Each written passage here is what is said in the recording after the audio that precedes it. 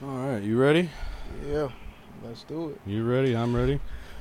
Um, what's up, everybody? Welcome back to the Herfcast. It's been a while. If you didn't know, I did have 2 episodes that I did not upload as audio. I just have them on YouTube. You can check out the Herfcast YouTube channel, and those will be up there.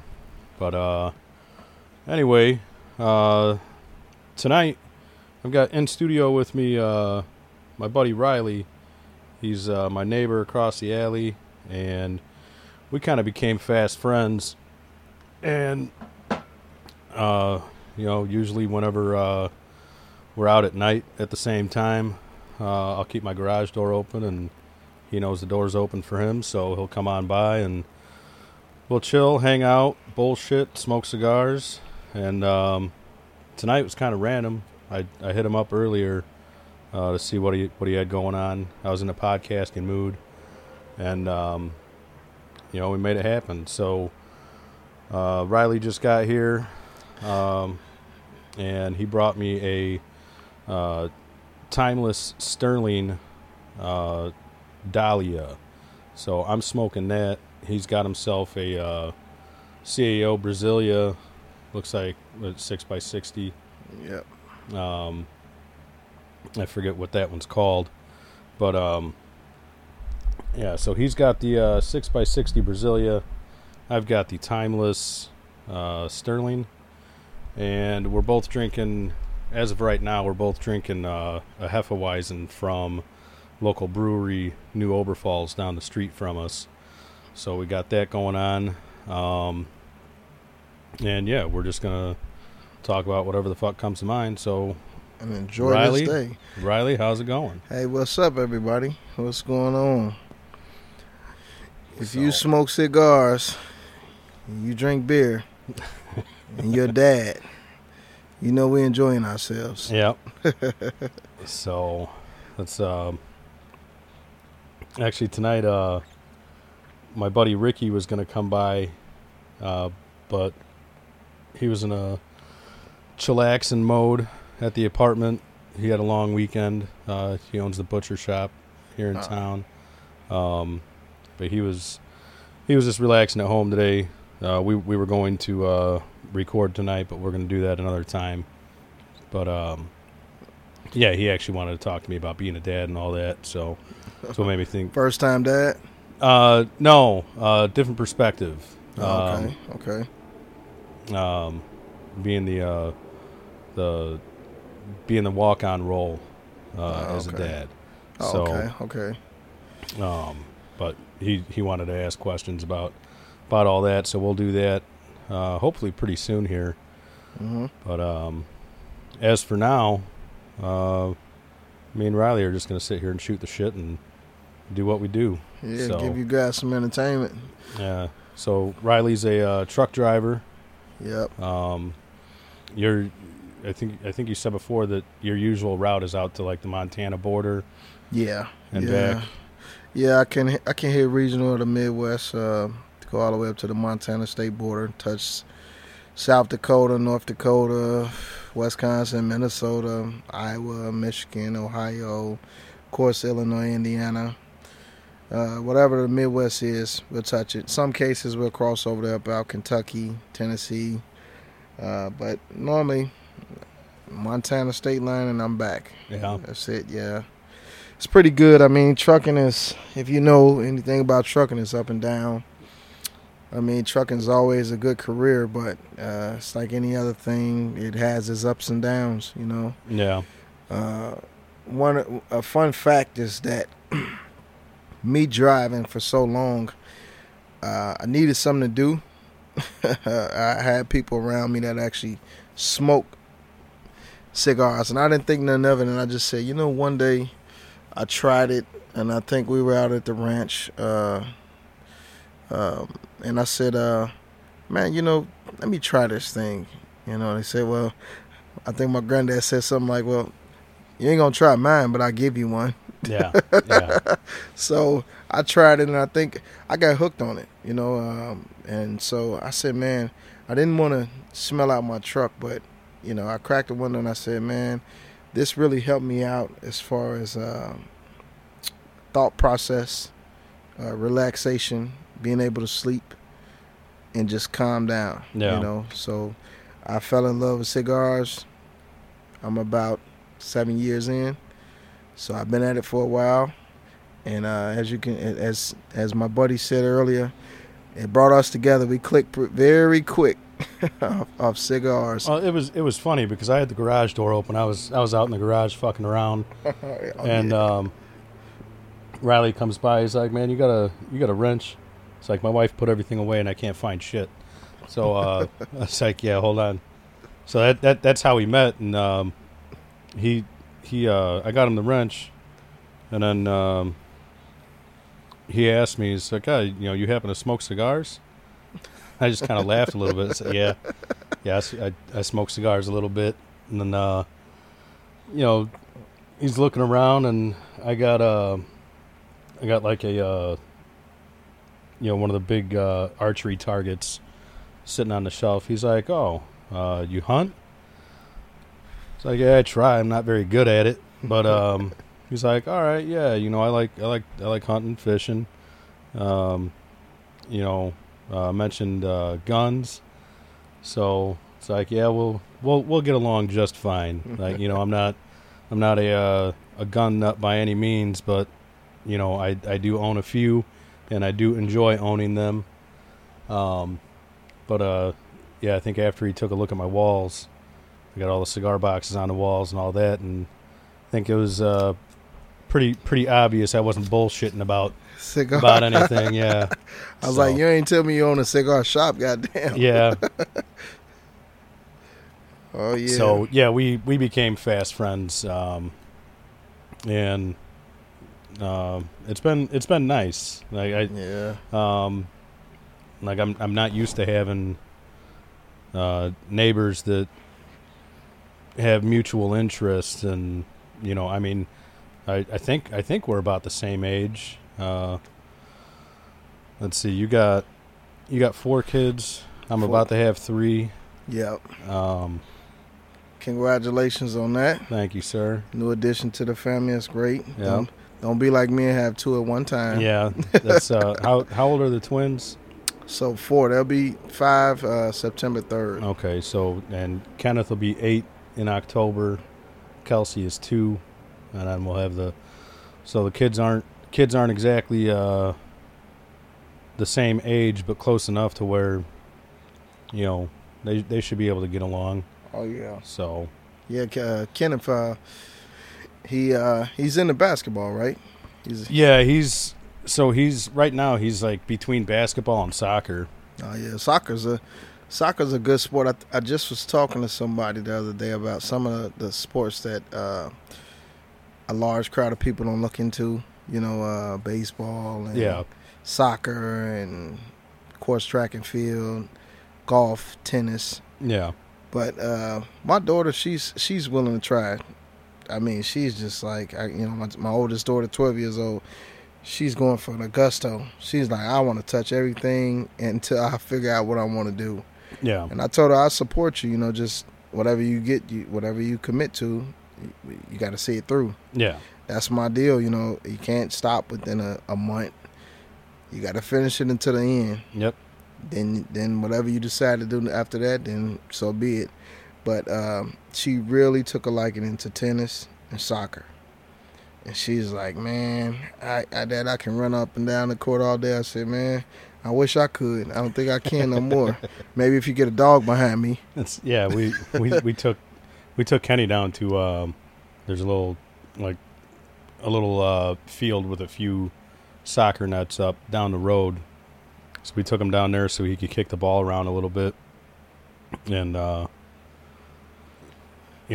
tried running once, and oh, man. I pretty much the full pitch, run down the full pitch, and tried kicking the ball in the net, but I went wide.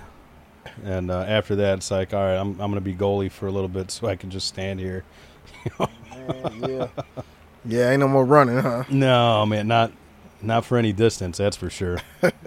I don't know. Hope like I need to start doing some shit soon.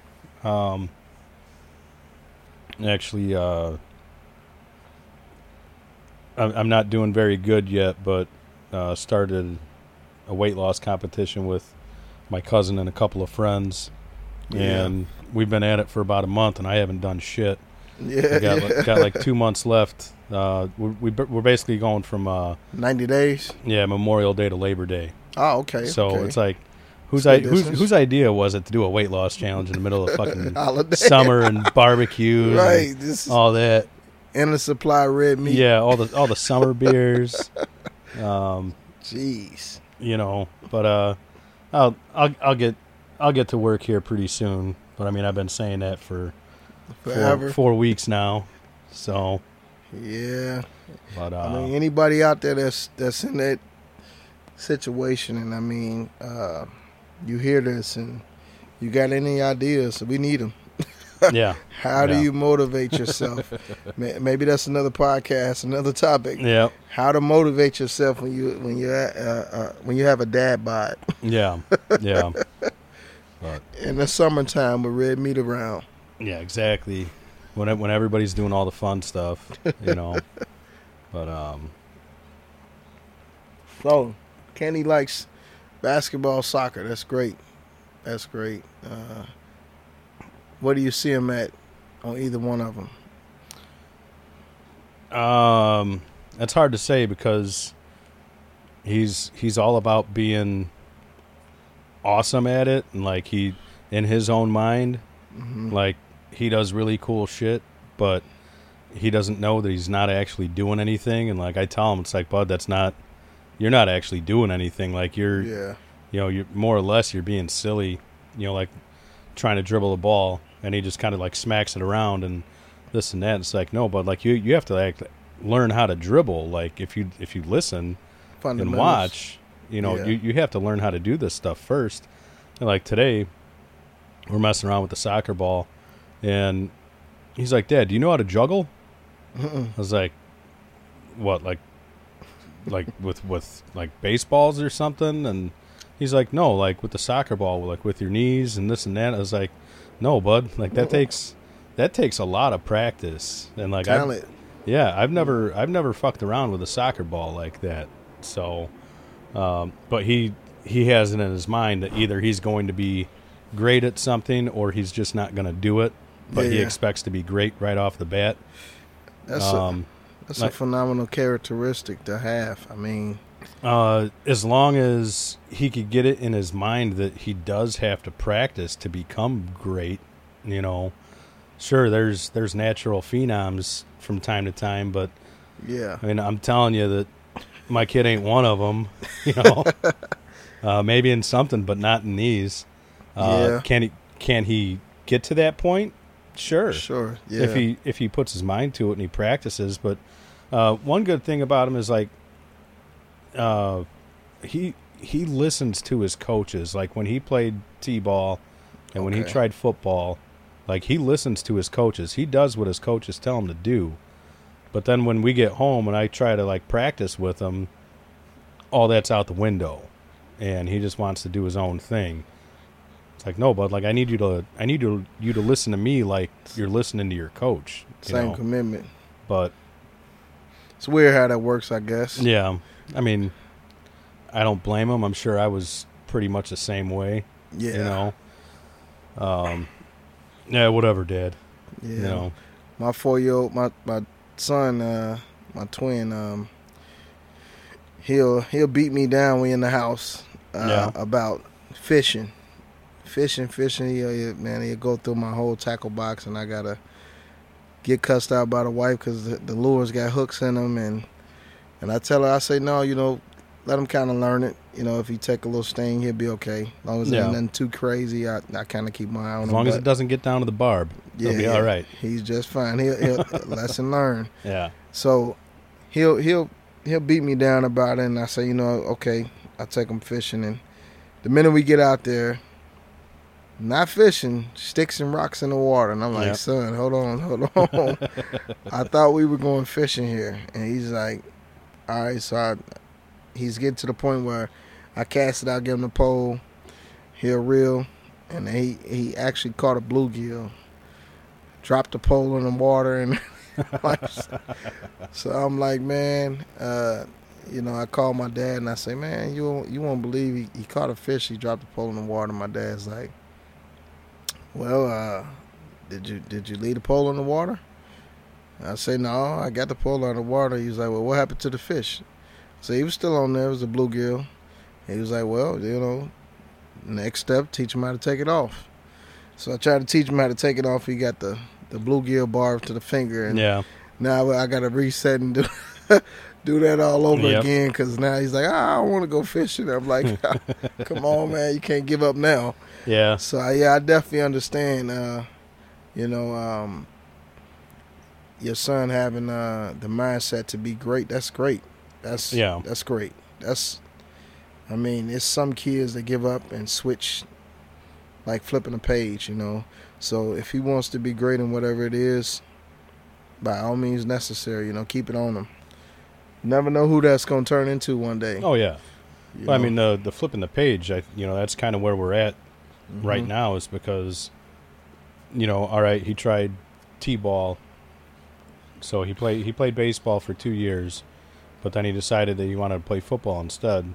He didn't want to do both. And, he started football, and he didn't like it. Right. So the weird thing is that, like, he liked the exercise, he liked the drills more than anything else, which I think is pretty bass-ackwards, Yeah. But I think he didn't like football because different coaching style. The coaches were loud and yelled and this aggressive. and that. So he wasn't ready for that or used to it. But he wanted to quit, and I said, no, bud, like you wanted to play. You signed up. You made the commitment. Yeah. So I said, you gotta finish. Yeah. It's not like he wasn't miserable. He had fun when he was there. But he just didn't like it. Right. But I told him, I said, you signed up for it, so you can't desert your team. Yeah. You can't just leave your team, but just because you're not having a blast every time. Yeah. But the weird thing is that, like, when he'd be out there, like, you watch him, you could tell he's having fun. Mm-hmm. Like, he's having fun messing around with all the other kids, and, like, again, like, he would listen to his coaches. He did what he was supposed to do on the field. It just wasn't his favorite thing. Right. So, but that puts us where we're at now with he wants to try basketball, and then he wants to try soccer. So trying is always good. Yeah. Trying. Let's stay optimistic here, parents. Yeah. Dads. Let's stay optimistic. It's good that he's seen something that he wanted to do at that particular time, and it's good that you kept him on a straight and narrow path. Hey, look, we got to stay with this. Yeah. Very important. Even for grown men. I didn't always enjoy driving a truck, Yeah. It was hard in the beginning, not being with your family, knowing you got younger kids, and it's like, man, you got so many worries because I'm so far away. It's nothing that I can do. If something happens, you can't really turn around and be back home in a half hour. Very stressful. Yeah. Very stressful. If you're a caring dad like us, very stressful. You worry, it's hard to sleep. You know what I'm saying? You're driving throughout the day, you're just wondering. I'm a dedicated father, so I didn't always want to do it, and had I not been taught to not give up, or hey, look, you got to stick this through no matter what. Yeah. I would have just said, the trucking ain't for me. It's paid off. We've moved up in the ladder, because of this career. Yeah. Thank God for that. So, that's great that you're teaching him that, because whether you know it or not, somewhere later on in life, it'll repeat itself. Yeah. And even college or whatever, you might get the call, hey, Dad, look, now, son, we got to stick this through. Yeah. Just a little bit longer. You know what I'm saying? So that's great. I mean, my daughter, she's 12, and she scraped her knee and some things, and she did cheerleading, flipped, and fell in front of the crowd, and I just said, hey, look, get up. You know? She's like, I don't know if I can. Yes, you can. So, once she came back and committed, put a little bit more time into the gymnastics, she realized that fall changed her to where she became number one cheer on the team. Yeah. Even with the gymnastic part, because it embarrassed her and hurt her so much that she thought, man, I got to work harder so that this doesn't happen again. Yeah, this is so embarrassing. Yeah. So many people, you get the, from the crowd. And she's like, nah, Dad, I can't do that again. We got in the car. She's like, I will never do it. I'm like, no, you can't say never. Yeah. You can't say never. You got to, you got nerves. You got pressure. Yeah. You got to work through it. You got to get through it, So now she's the number one cheer on the team, and they're like pulling her from this cheer team to this school to summer camp. They want her on the summer team, and now she's helping students that was at where she was at. And now she's like, I want to watch her. And I'm like, man, me and her mom, we sat and talked, and I said, man, I don't know if you could see it. I could see a huge difference in it. It's like she just was waiting on the pressure. Yeah. She's like, okay, I'm up. Oh, I've been here before. You know what I'm saying? So if you don't learn nothing from it, you know what I'm saying, you don't get nothing out of it. Yeah. Probably the best quote we can have.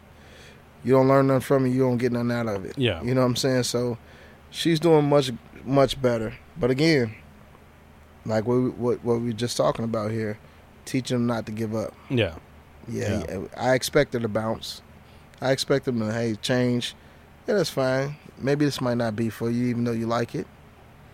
Some people will be willing to play something, golf, football, basketball, that they love so much that they're willing to take the back seat.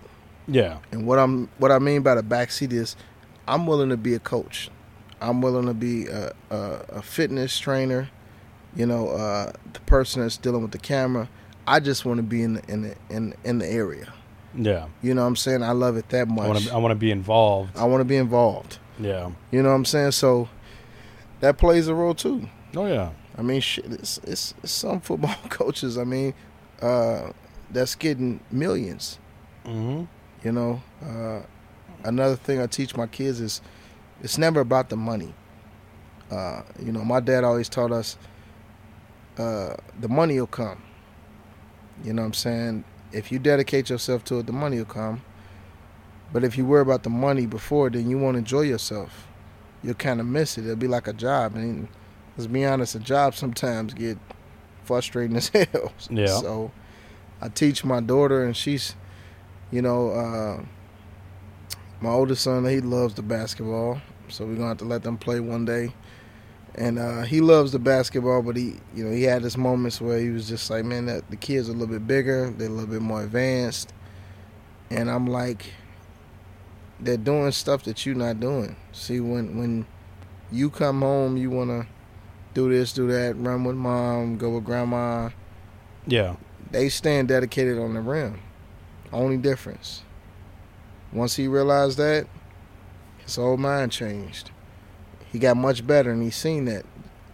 And he dug a lot deeper. So now he's one of the star players on the team. But they're both, the oldest two, they both seeing it now. Yeah. And I'm glad they can get it at, 12, 13. They saying, oh, man. So it's going to stick with them. I don't have to too much tell them nothing. They bring it to me.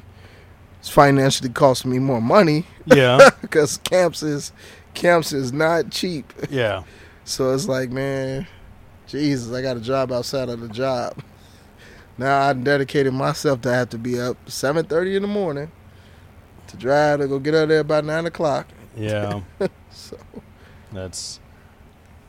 we'll see how that goes once he makes up his mind and sticks with something and goes a little deeper. Like, Yeah, I'm not looking forward to the all the extracurriculars that go along with it for me. Like, yeah, like to be involved, but at the same time, like if I get off on midnights and he's got to be at practice at 8 o'clock in the morning, I'm gonna be dragging ass, Oh, that's the best part. Come on. Yep. How many of us partied? Oh yeah. Oh, that's man. That was last Saturday when I had the guys over for the UFC fights. That was Saturday night. I had to work Sunday morning, and I think I finally got to bed about like 2:30, close to 3 o'clock. And Jeez. Next thing I know, my wife's waking me up. It's like, what? It's like, it's 6:30. It's like, yeah. She's like, you got to go to work, dummy. It's like, oh shit. Like, I'm supposed to relieve the guy that gets off ahead of me at 6:30. Oh, jeez. So I hurried up. I got in the car. Luckily, I'm 11 minutes down the road from work. Oh, so that's great. But I called him and I was like, dude, I'm sorry. Like, I'm on my way. I said, I'll be there, but I ain't gonna be on time. Like, so like he knew, and like they were running fine, so he was able to at least leave the area and like start heading back to the locker room. Like I called him. I was like, yeah, I'm in the gate. I'm hitting the locker room, and I'll be down there. But that's great. So yeah, I mean, I still have those days from time to time. I imagine doing it. I overdo it every now and again. And, yeah. Oh man, it sucks.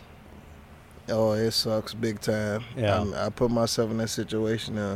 A time or two, maybe too many. Yeah. And I pay for it, and I got to pull over and take a 2-hour nap. Yeah. Thank God for the beds and the semis. And I'm like, Jesus, why would I do this? This is so stupid. Yeah. You get to the point where you realize, man, what time am I going to set this alarm?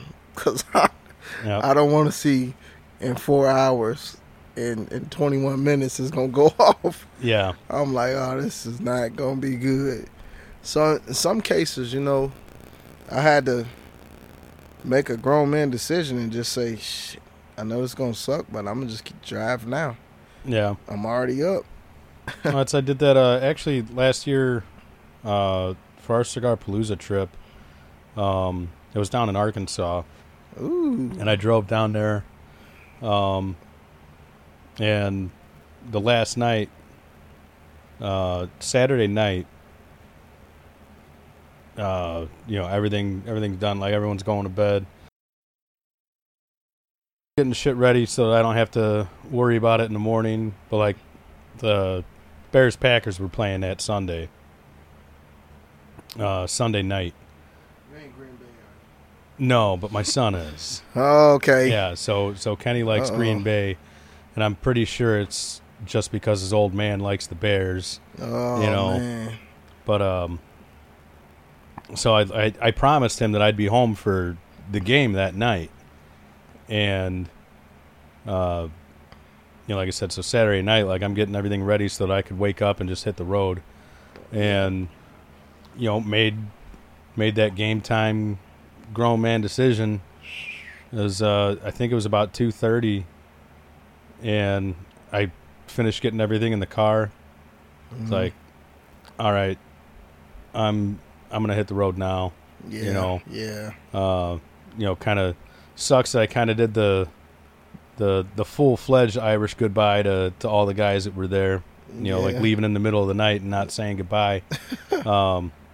But Man. I obviously I talked to them all the next day, let them know when and why I left. But I'm sitting there thinking about it. It's like, it's 2:30. It's like, if I fall asleep, I'm gonna wake up. All the other guys are gonna be up. We're gonna get to bullshitting. I'm gonna end up pushing it off, and I'm gonna end up cutting it real close or just completely missing the football game with my son. Oh yeah. So I was like, you know what, fucking, I'm heading out. So I got in the car and I took off. I got about 45 minutes down the road, and the first rest area came up. It's like, all right, pull off. Slept for like 2 hours in the rest area, maybe 3. I don't remember, but that way I didn't let myself have the opportunity to wake up with everybody else, get to bullshit and lose track of time. Get stuck. Yeah. Get away from the temptation. I got a few hours at the rest area, and when I woke up, I hit the road, and I think I got home. Traffic sucked in a couple of spots, so that put me back quite a bit. But I think I got home a half hour, 45 minutes before the game started. Wow. So That's like I would, even though I pulled that move leaving in the middle of the night, like I still cut it pretty close to making it back in time for kickoff. So yeah.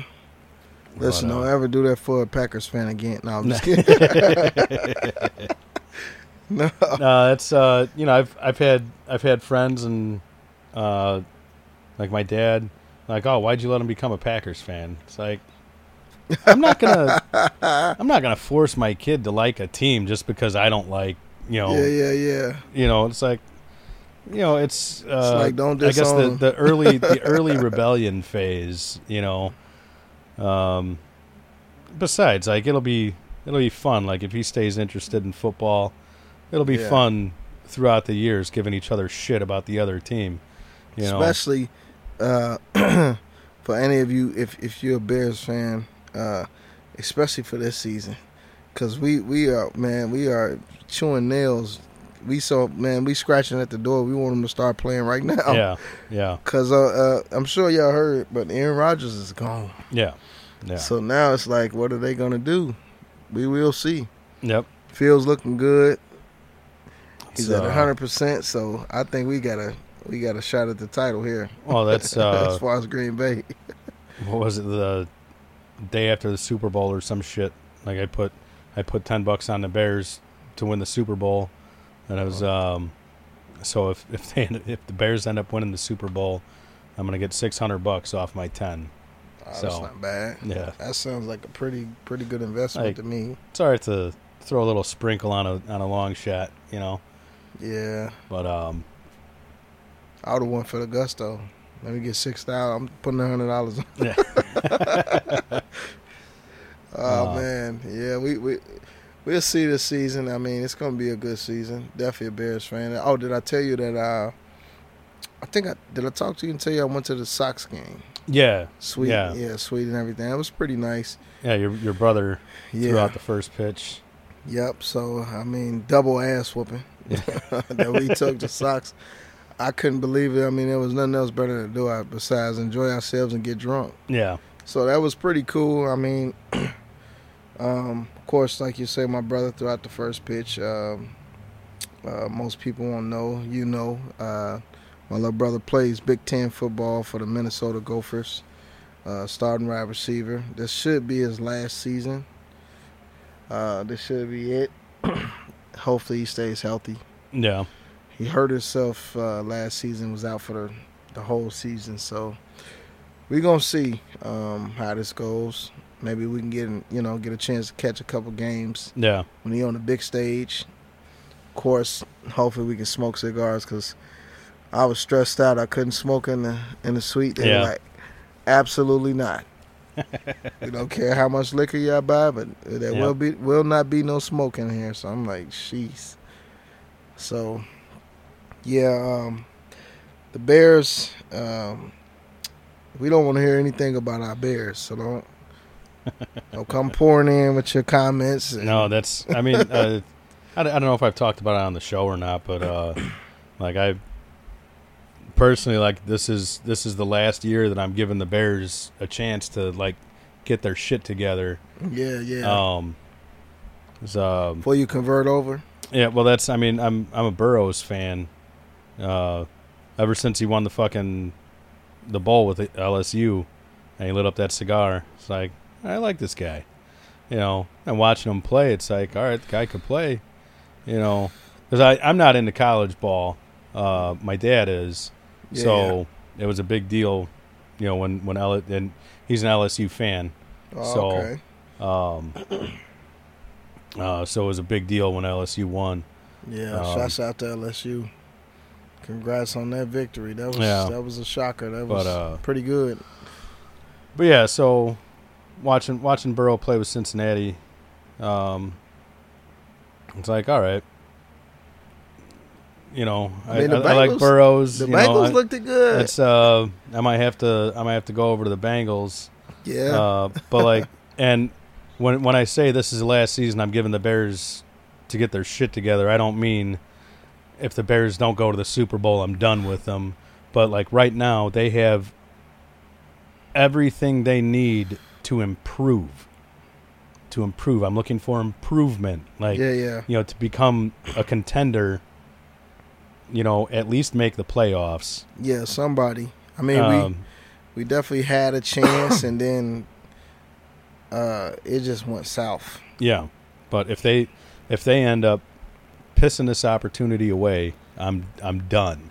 Like, so I never bought a jersey until last year. Seriously?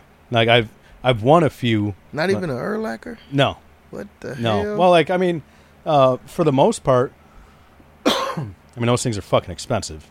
Yeah. So for the most part, like, I was never really in the position with that disposable income to buy a shirt that I'm going to wear once a week. I mean, you got to know that they're expensive, though. I mean, look at how much some of the players are getting. Oh, yeah. So the jersey is going to be outrageous. But, yeah. The first jersey I ever bought was last year, and it was a fucking Burrows jersey. Seriously? Yeah. Wow. Now I've got a few Bears jerseys, but I'm 100% positive they're knockoffs, and I won them all. A bar that I used to work at. Oh yeah. When I worked at Whole Foods, on my days off, I worked at a bar down the street, just bar back, and it was easy money, free drinks. Yeah. And best part of it, free drinks. I was newly single, so it's like something to do with my time. And they had a skee ball machine, and the skee ball machine, if you got over 400, you put your name on the tab board. There's like 100 spots. And for anyone who scored over 400 on skee ball, put their name on the tab board. After the tab board was full, they pull the tab, and whoever's name is in that spot wins a jersey that they got. Pretty cool. Yeah, they were getting jerseys from somebody, I don't know. Yeah, pretty cool. So I ended up with like 3 or 4 free jerseys. Yeah. So I mean, that's another reason why never bought any. Because once I did have a little bit of disposable income, I was getting them for free. So yeah, those jerseys, they get pretty expensive as far as any the apparel, especially like if they going somewhere. Yeah, because they always find a way to make some type of custom jersey. Oh yeah, it's a limited edition. Yep. Well, that's why they have the throwbacks every year, and then. We got the European jersey now. We got the Mexico jersey now. The commemorative. Yeah. I don't know if they're commemorative or not, but look into those sports. Yeah, I mean, so like you said, he lit up a cigar. I just was showing you. What is it called? What we got? Spirit. What was? Cigars and Spirits. Mike Tyson. Yeah. He got a magazine coming out. It's you don't know how many people try it. Oh yeah. But I'll tell you this: I've had so many people that in a situation, right? Something good is happening. I'm smoking a cigar and somebody comes along and I say my best 3 for last, and somebody comes along and is like, "Oh, can I get one?" And I'm like, "Do you smoke?" Like, this is personal here. Do you smoke? Because I look forward to my cigars. Like, so I mean, for anybody that's out there, if you're gonna ask somebody for a cigar, please make sure you smoke. Because the last thing we want to see is our cigar on the ground, halfway smoked or not even knocked it. Then you didn't even get to the 5th third. Well, that's why you always have a muchador on hand. Hey, you go to your local cigar lounge and ask for a muchador. I think they're like what, $3.99. Oh no, I'm just saying. Like, I got cigars in my humidor that are for people that don't smoke. Yeah. You know, enjoying it. I mean, I've gotten so many people that's asked me like, "Hey, can I get the smoke? You got an extra one?" And I'm like, "Hey, look, okay, no problem, but you got to understand, like, this is personal to me. You got to finish it." And so I tell them, I always trap people into, I say, "Hey, look, if I'm going to give you the stick, we got to smoke it together right here, right now. Ain't no getting away. Ain't no getting away with throwing it in the closet. And no, you got to show me that you're going to smoke it. Because the things you ask for, you will receive." But so, like, when I know I'm going to have a group of people over, and I know probably half of them don't smoke on a regular basis, or I'm going to have the people that, oh yeah, let me try one. Generally, if I'm going to have a bunch of people over, I'll go buy a box of Fuente Chateaus. It's not garbage, and it's cost effective. Yeah. It's it's an easy starting point for somebody who hasn't tried one. Right. And for the casual smokers, they're not going to complain because it's not garbage. Yeah. I mean, can we look at it like fishing reels and rods for anybody that's fishing, right? Like even today, we fishing, right? And I just went and bought a Shimano Stratic and 3000, and I ended up getting I paired it with a St. Croix. I knew it was a Cadillac of reels. You put the perfect line in the cast. And so my wife, I'm giving them the Ugly Sticks and the cheaper. Shouts out to Ugly Stick too. I'm not bashing you because, man, I'll pick up Ugly Stick in a minute. It don't really matter. But for fishermen, you kind of get where I'm going with this. Yeah. So I'm like, we bank fishing, so I need them to kind of get out there or whatever, have fun. And so my wife casts, and I look over and I see a splashing of water this way. I'm like, what the hell? I'm like, I look over and she's looking at me. I'm like, you just threw that? She's like, yeah. I'm like, yeah, that was a good cast. She's like, man, this is way smoother. So I'm saying that to say this. The cigars is kind of like that, that combo, that reel. It takes a while, and you get what I'm, Brian, get what I'm getting at here. Yeah. It takes a while to get to what you like. Variety is always good, but it's going to be a few sticks that stick with you. It's so much that you got to learn here with cigars. It's not just pick one up and smoke whatever you see. No, it doesn't work like that. I mean, you got to really get into it to understand what pairs with your body, your mind at that moment, at that particular time. I can say I got a few favorites, but I might not smoke those favorites for that day. Yeah. Based on how I'm feeling. You know what I'm saying? So you get it for anybody that's getting into the cigars that may hear this. Once you post this, take your time, find out what works for you. I mean, get advice from other people, but you don't have to lean towards where they're leaning to. They might have been smoking for a while, and that's what works for them. Might not work for you. Same thing with that fishing reel. Some people don't like bait casters. Yeah. Some people like open face. Wouldn't you even know some people even like Zebco's? My dad is Zebco crazy. And he will not man, this dude will argue with you tooth and nail about the zip code. I'm like, Pops, come on. I mean, the man is notorious for putting braided line on the zip code. Wow. I'm like, what do you do? He's like, works every time. He catch fish. I'm sitting. My dad is like 16-0, man. He get me every time with that zip code. and it's like a garage sale zip code at that. I'm like, where did you get, like, how do you even use this? It's got buttons on it I didn't even know if zip codes had. Oh, yeah? Yeah, so it takes a while to get into the groove of cigars. Don't rush it. Don't do what other people do. Don't do it because you think it's cool. Cigar is like a meditation. Yeah. You got to pair with it. You got to appreciate it. Very much so. But that's, I mean, at the same time, like, always trying new shit. Like, yeah, you could have the fall blacks, the regulars, but I mean, there's so much that comes out damn near every day. Yeah. You know. Yeah. It doesn't hurt to pick up a 5-pack, try them out, and yeah, you know, maybe find your new favorite cigar. You know, start collecting. Yeah. Well, do like I did. You know, I bought that box of you had Aroma Crafts, correct? Yeah. You bought a box of Aroma Crafts. I bought the box of Sterlings.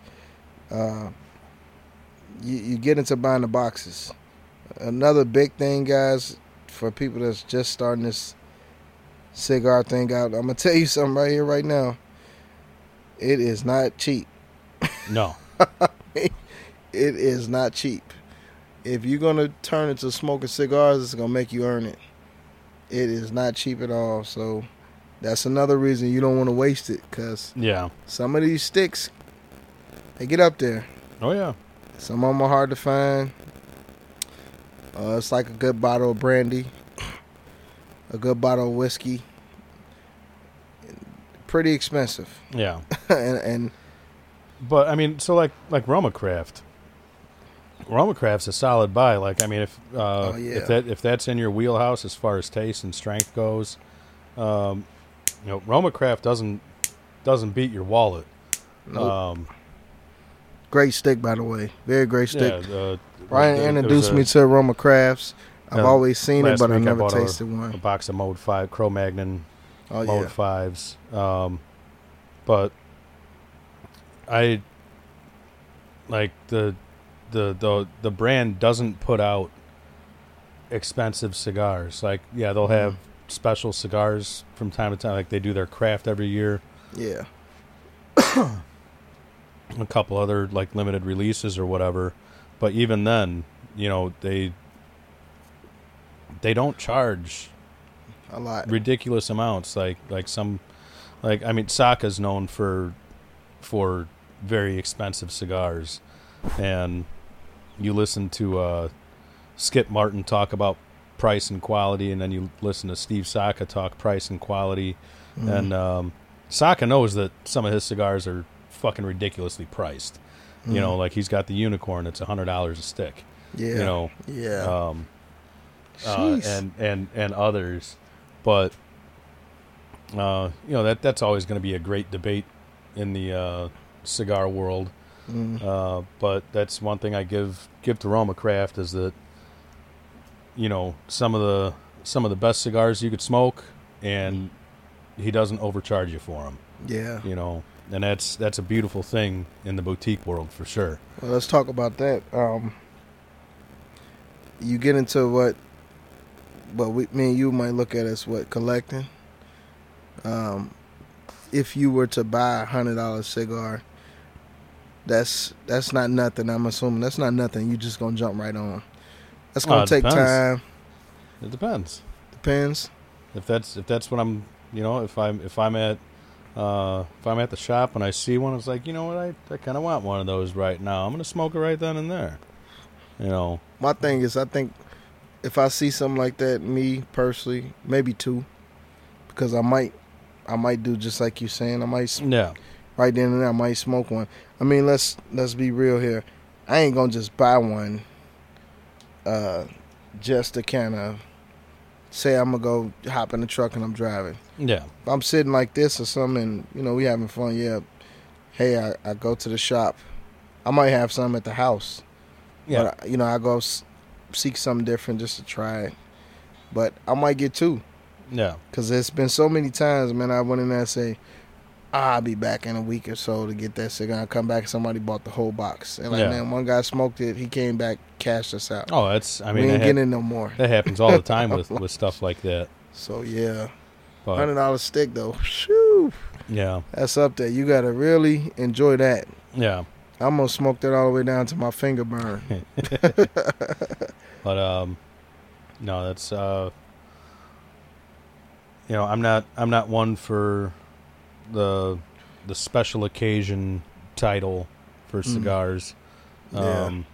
That's one of my other cigar buddies, Bruce, was the first person that I heard it from. But you could die tomorrow.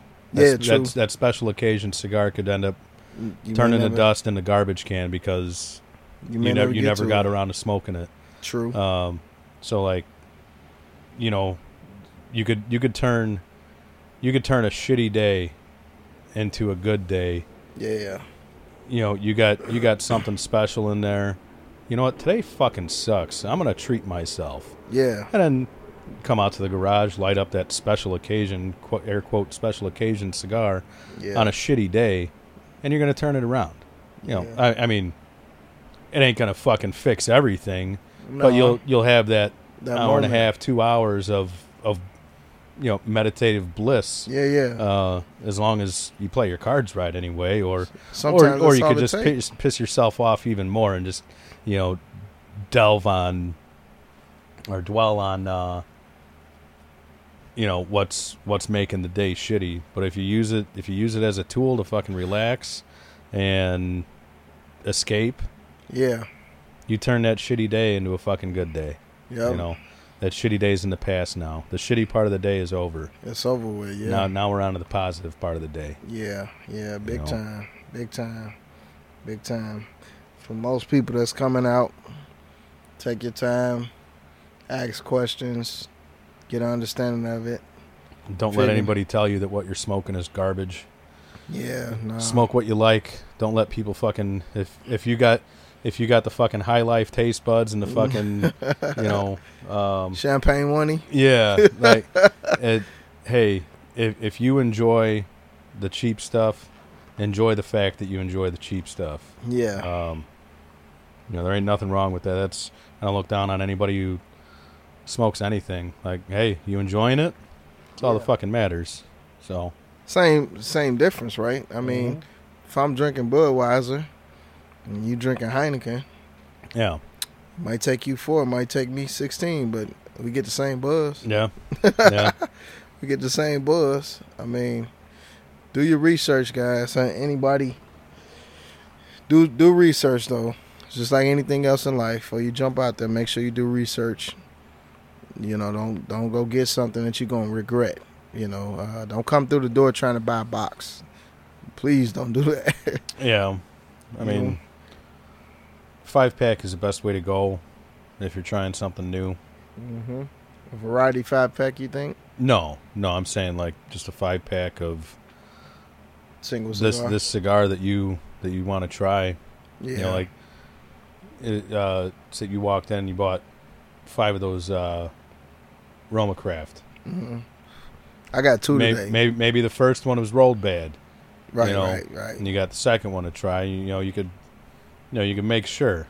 Yeah. Make sure. You know what? Yeah. The first one kind of smoked like shit. It's a handmade product. That's going to happen from time to time. Let's give it another shot. And then the next 4 smoke perfectly and not a problem. Fucking tasty. Do you think a lot of it got to do with, like you said, bad day, how your day is going, as far as enjoyment? Mindset. Yeah. Okay. Yeah, your mindset's going to play huge role. Effect. I mean, that's why your favorite cigar could change from day to day. Yeah. Like I could have. This is my favorite. That's my favorite. But today I kind of feel like this would go better. Yeah. You know, I'm in the Yeah. mood for this. So today, Yeah. that's my favorite. And pairing Yeah. it with Yeah. some type of whiskey or bourbon. Yeah. Yeah. Based off how it's going. Yeah. I think that I jumped out, but the mindset like I want to do it because maybe it's cool. You know, I seen other people doing it. I tried it. I liked it. I got hooked. Yeah, I might have tried a certain one. But then I started realizing, okay, it's quality in every other cigar. You know, I used to be like, man, I'm only Cohiba.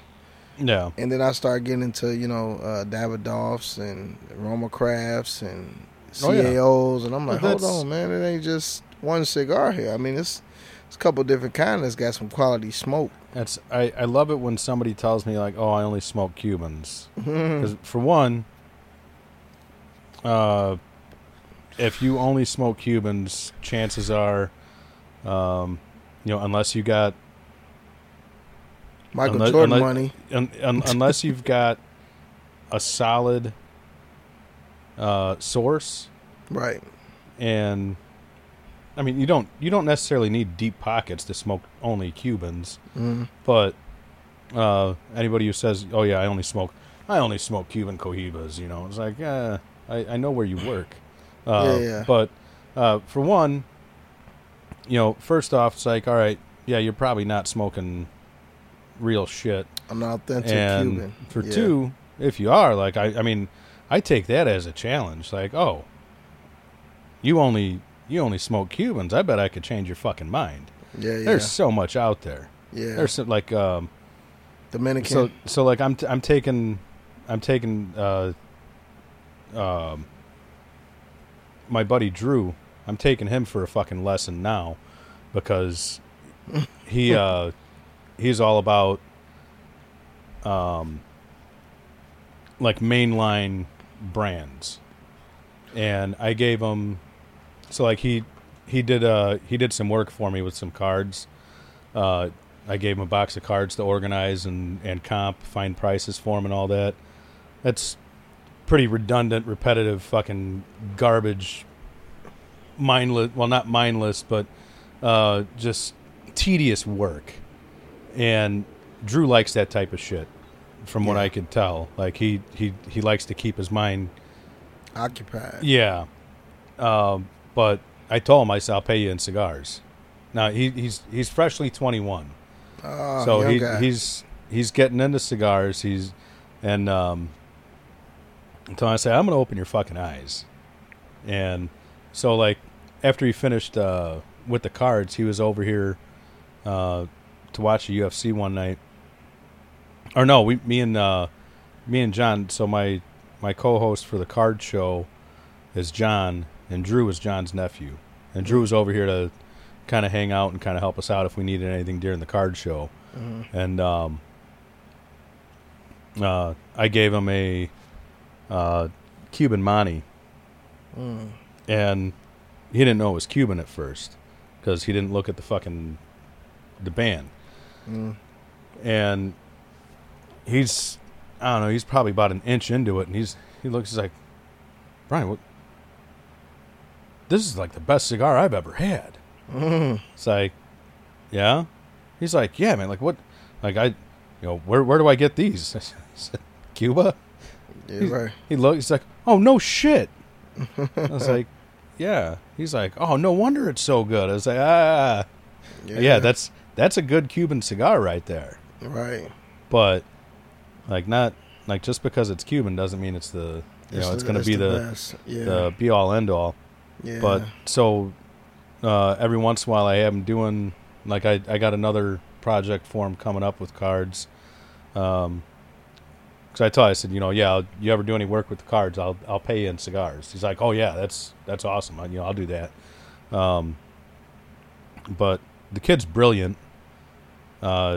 He's in an internship right now as an engineer, but he's got a lot of fucking smarts. He's a smart kid. He's gonna go far. But like I said, I'm gonna school him with the cigars. Yeah. And I've been giving him Roma Craft. I've been giving him JSK. and Just you know, can't get stuff stick. like that. And it's like, look, there's a whole other world out there than you know, domestic Monty, domestic Cohiba, domestic everything. Even, you know, yeah, Cubans are great, They're great, yeah. but there's a whole lot of other flavor profiles out there that you could get your hands on from everywhere else. You know, so it's like I said, like it's a personal challenge of mine to just, you know, if anything else, just broaden horizons. Yeah. You know, don't lock yourself into I only smoke Cubans. Yeah. Because man, is there so much more out there. Yeah. I Right. mean, it's kind of like a real advocate cigar smoker will be able to pick you off right away. That's not the first thing you say to nobody that smokes cigars. I only smoke Cuban. And you're like, yeah, you ain't been around the block yet. Well, I got a guy at work that told me that. What was it like? He mentioned he smoked cigars. I was like, oh, what do you smoke? He's like, oh, I only smoke Cubans. Mm. I was like, I started laughing. I said, oh yeah. He's like, yeah, I got a buddy he's special forces, and whenever he's overseas, he sends me a box. I was like, bullshit. Yeah, that's not how that works. Yeah. That's not how that works, guys. Not at all. Not even close. No. I mean, Cubans are not a real authentic Cuban is not easily accessible. Well, like it was. I mean, they are if you know where to look.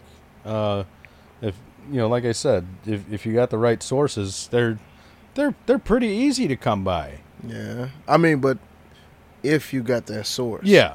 that's got to be a special source. There, Yeah, that but- ain't just no.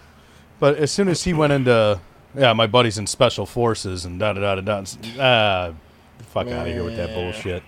So do you No. sit there and watch them hand roll off 15 No. of these, ban them all up? So I mean, if you think about, if we take this back to when they put that ban on it before it was uplifted, that's when I think everything else had a chance to step up. Dominican really came through. I mean, Dominican was always there, but It shined. so like the thing with, I mean, Cuban tobacco is Cuban tobacco, and yeah, you have different regions of Cuba that produce, different soils and whatnot. Yeah. So you're going to get a little bit of flavor change in the Cuban tobacco, but you got Cuban tobacco with Cuban tobacco with Cuban tobacco. You're kind of limited in the variety of flavors that you could put together. Yeah. Whereas if you blend a Nicaraguan with a Dominican with a Pennsylvania, you're going to end up with something completely different. Yeah. So I mean, you have all these different regions that you could blend together, and that's where a lot of the boutique stuff shines, because they're trying different things, and it's not just, well, some of them are just marketing bullshit, but a lot of the good boutiques, they're, for one, most boutiques start off with somebody who loves cigars, Mm-hmm. and they end up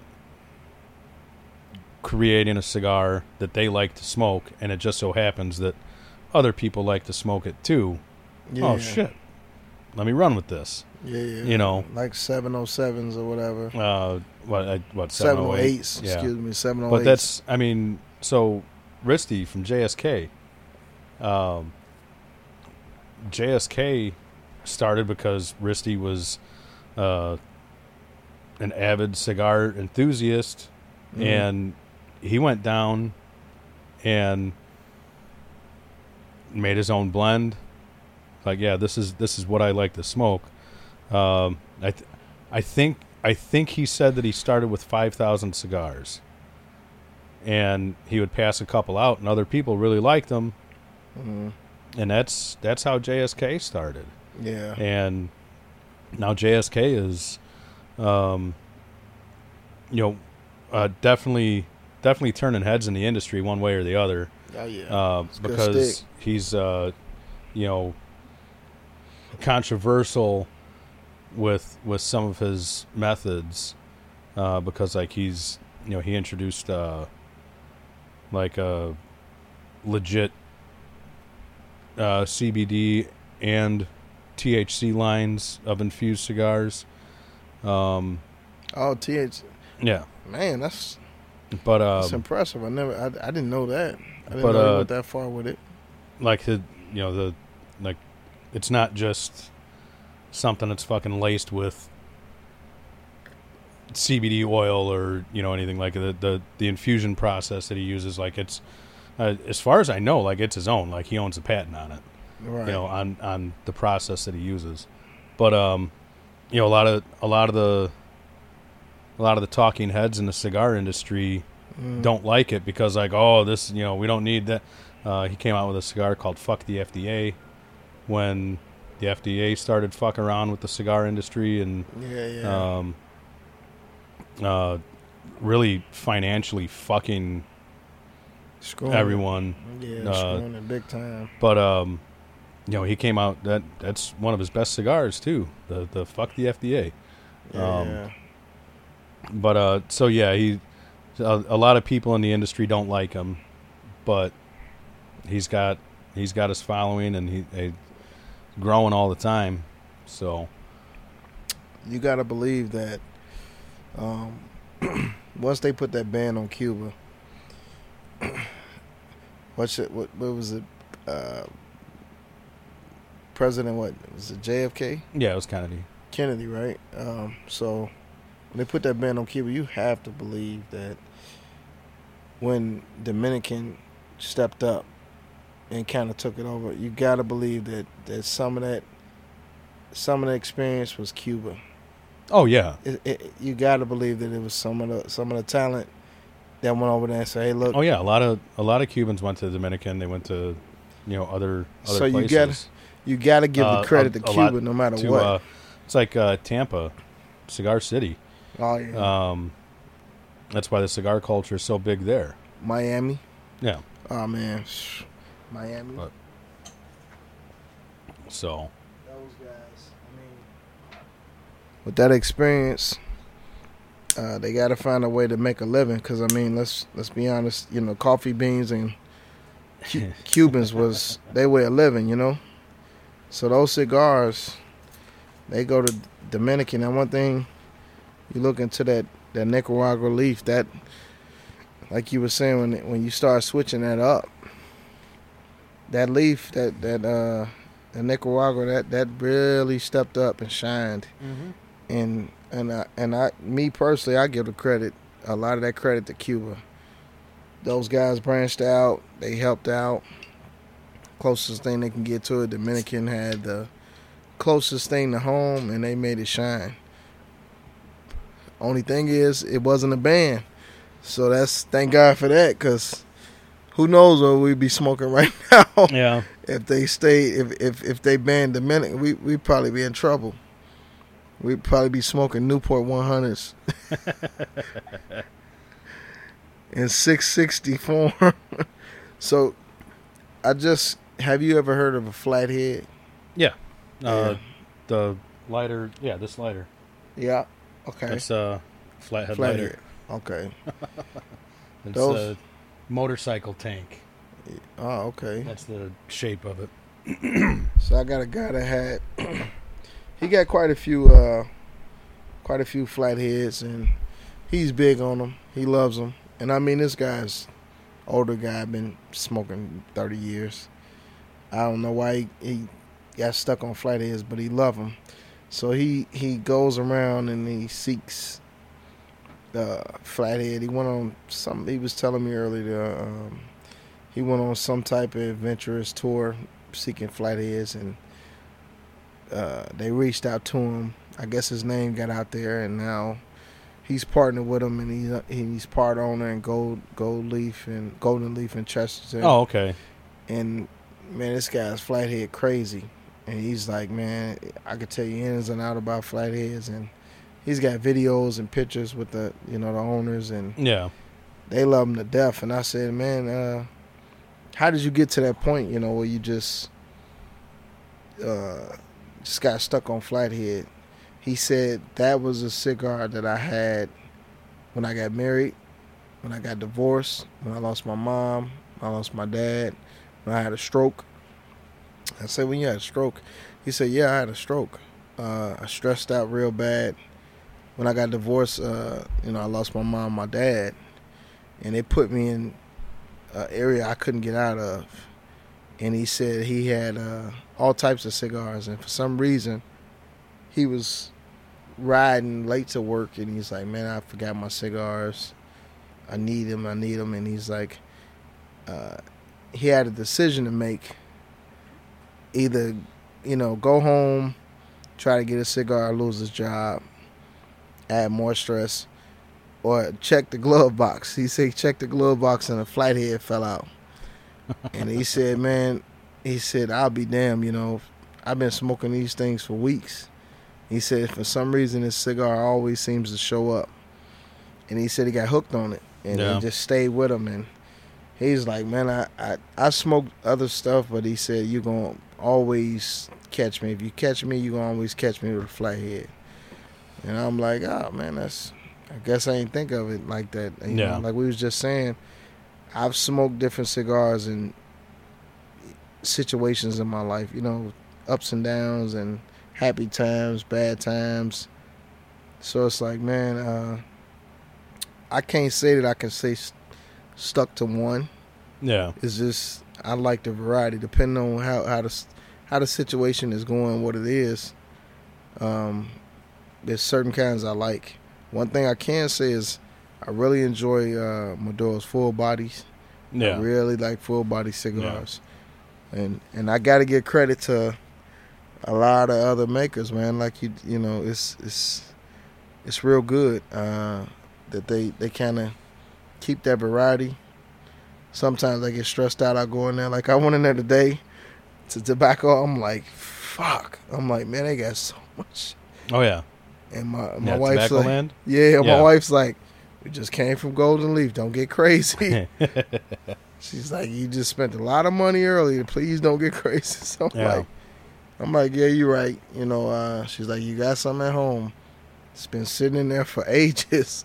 And I'm like, hey, whatever, So I like to share. Let other people. That's how you get to other things. Oh yeah. I like to share, try different stuff, kind of get an open mindset. You know what I'm saying? I don't want to stay straight down the pipe. Yeah. I used to be, I'm Cohiba, Connecticut, Cohiba Black, Cohiba Nicaragua. I was just Cohiba. And people was like, my buddy said, man, why you keep saying that? He's like, it's other, have you tried this? Have you tried that? I'm like, no, I haven't. I think it was easier too, just to go in there and say, hey, you guys got Cohiba? Yeah, we got Cohiba. All right, boom. Yeah. I ain't trying to look through all of this. You're generally going to find it in just about every cigar shop. Yeah, I'm like, I ain't got time to look through all of this shit, and I can't smoke all of these, and it'll take me a lifetime to try to, so you try cigars bring people together. Oh, yeah. You meet some good friends and smoking cigars, and you get to try something new. Yep. They might say, hey, I've heard about this, but I've never tried it. I wanted to try this, but I never got the chance. Where did you get this from? Hey, check it out. Let's swap. So I swap people all the time. Yeah, man, I got one. I just swapped with a guy Saturday. I was coming in, and I saw him. I was bagging the trailer, and I looked, and he had a cigar, and I pull over to his window, and he's looking. I say, what kind of stick you got? And I forget the name. It's in there in the house now. And then he told me, he said, I like this. This is where it's from. This is why I like this one. It's kind of local to where I'm at. I think he said he stayed somewhere in Florida. And he was like, say, hey, man, are you interested in swapping? And he's like, yeah. So I gave him a Sterling. He's like, who's Timeless? I said, man, to my understanding, Davidoff is kind of... Well, I don't know what their status is now, but I know it used to be Nat Sherman. Yeah. Davidoff, I think, took it over. Yeah. If I'm not mistaken, according to what the guy was telling me, that's at Golden Leaf. So that's where I get the Sterlings from. They Yeah. order them. Other people like, nah, we ain't gonna order them. We got, the regular Davidoffs. We gonna stick with that. We don't want to order something new, and we don't get nobody to buy them. He's like, man, I've ordered so many boxes that people haven't bought. They haven't tried them, and they just sitting here. And I'm like, whatever. But I say, man, have you ever tried a Sterling from Timeless? He's like, yeah, I like Davidoff. He said, yeah, let's switch. And he texted me this morning. He's like, hey, listen, man, I come out there every 2 weeks. He's like, I want you to give me a box of those Sterlings. And I said, it took me like 5 weeks to get them. They finally got them. But I said, I put a word in for you. He's like, look, we come, I'm going to give you the money. It takes that long. Let me get 2 boxes. So I put the bid in for him, gave the guy the money, like, all right, we got you. We'll let you know when they come in. He liked them that much. Yeah. But I haven't got a chance to smoke his. He's like, have you tried mine? Yeah, I'm like, no. He was like, well, let me know, if you do. So I met a good friend there. And he's like, hey, look, when I come out, I want to go and hang out with you. Let's hit a lounge, smoke, talk. Maybe me, you, go out and hang out with him or whatever. He comes in, the older guy, he pretty cool. But I'm like, that's how you learn variety. You know what I'm saying? Just that simple. Well, even then, like, something like that, it's not the variety that I would be after there. There it's, more camaraderie, Yeah. Well, all right, sweet. Another person that shares the same interests as me, and we get along. Especially if it's, a case of like, like there's nothing else in this world that would have brought me and this person together other than cigars, because he does this and that, and he's this type of person. I do this and that, and I'm this type of person. It's like, damn near the only thing that we have in common is cigars, but holy shit, do we get along. And now we talk on a pretty regular basis and get to know what each other are all about, and expand your fucking horizons on just life in general from somebody else's point of view. Sound like the relationships in California, Yeah.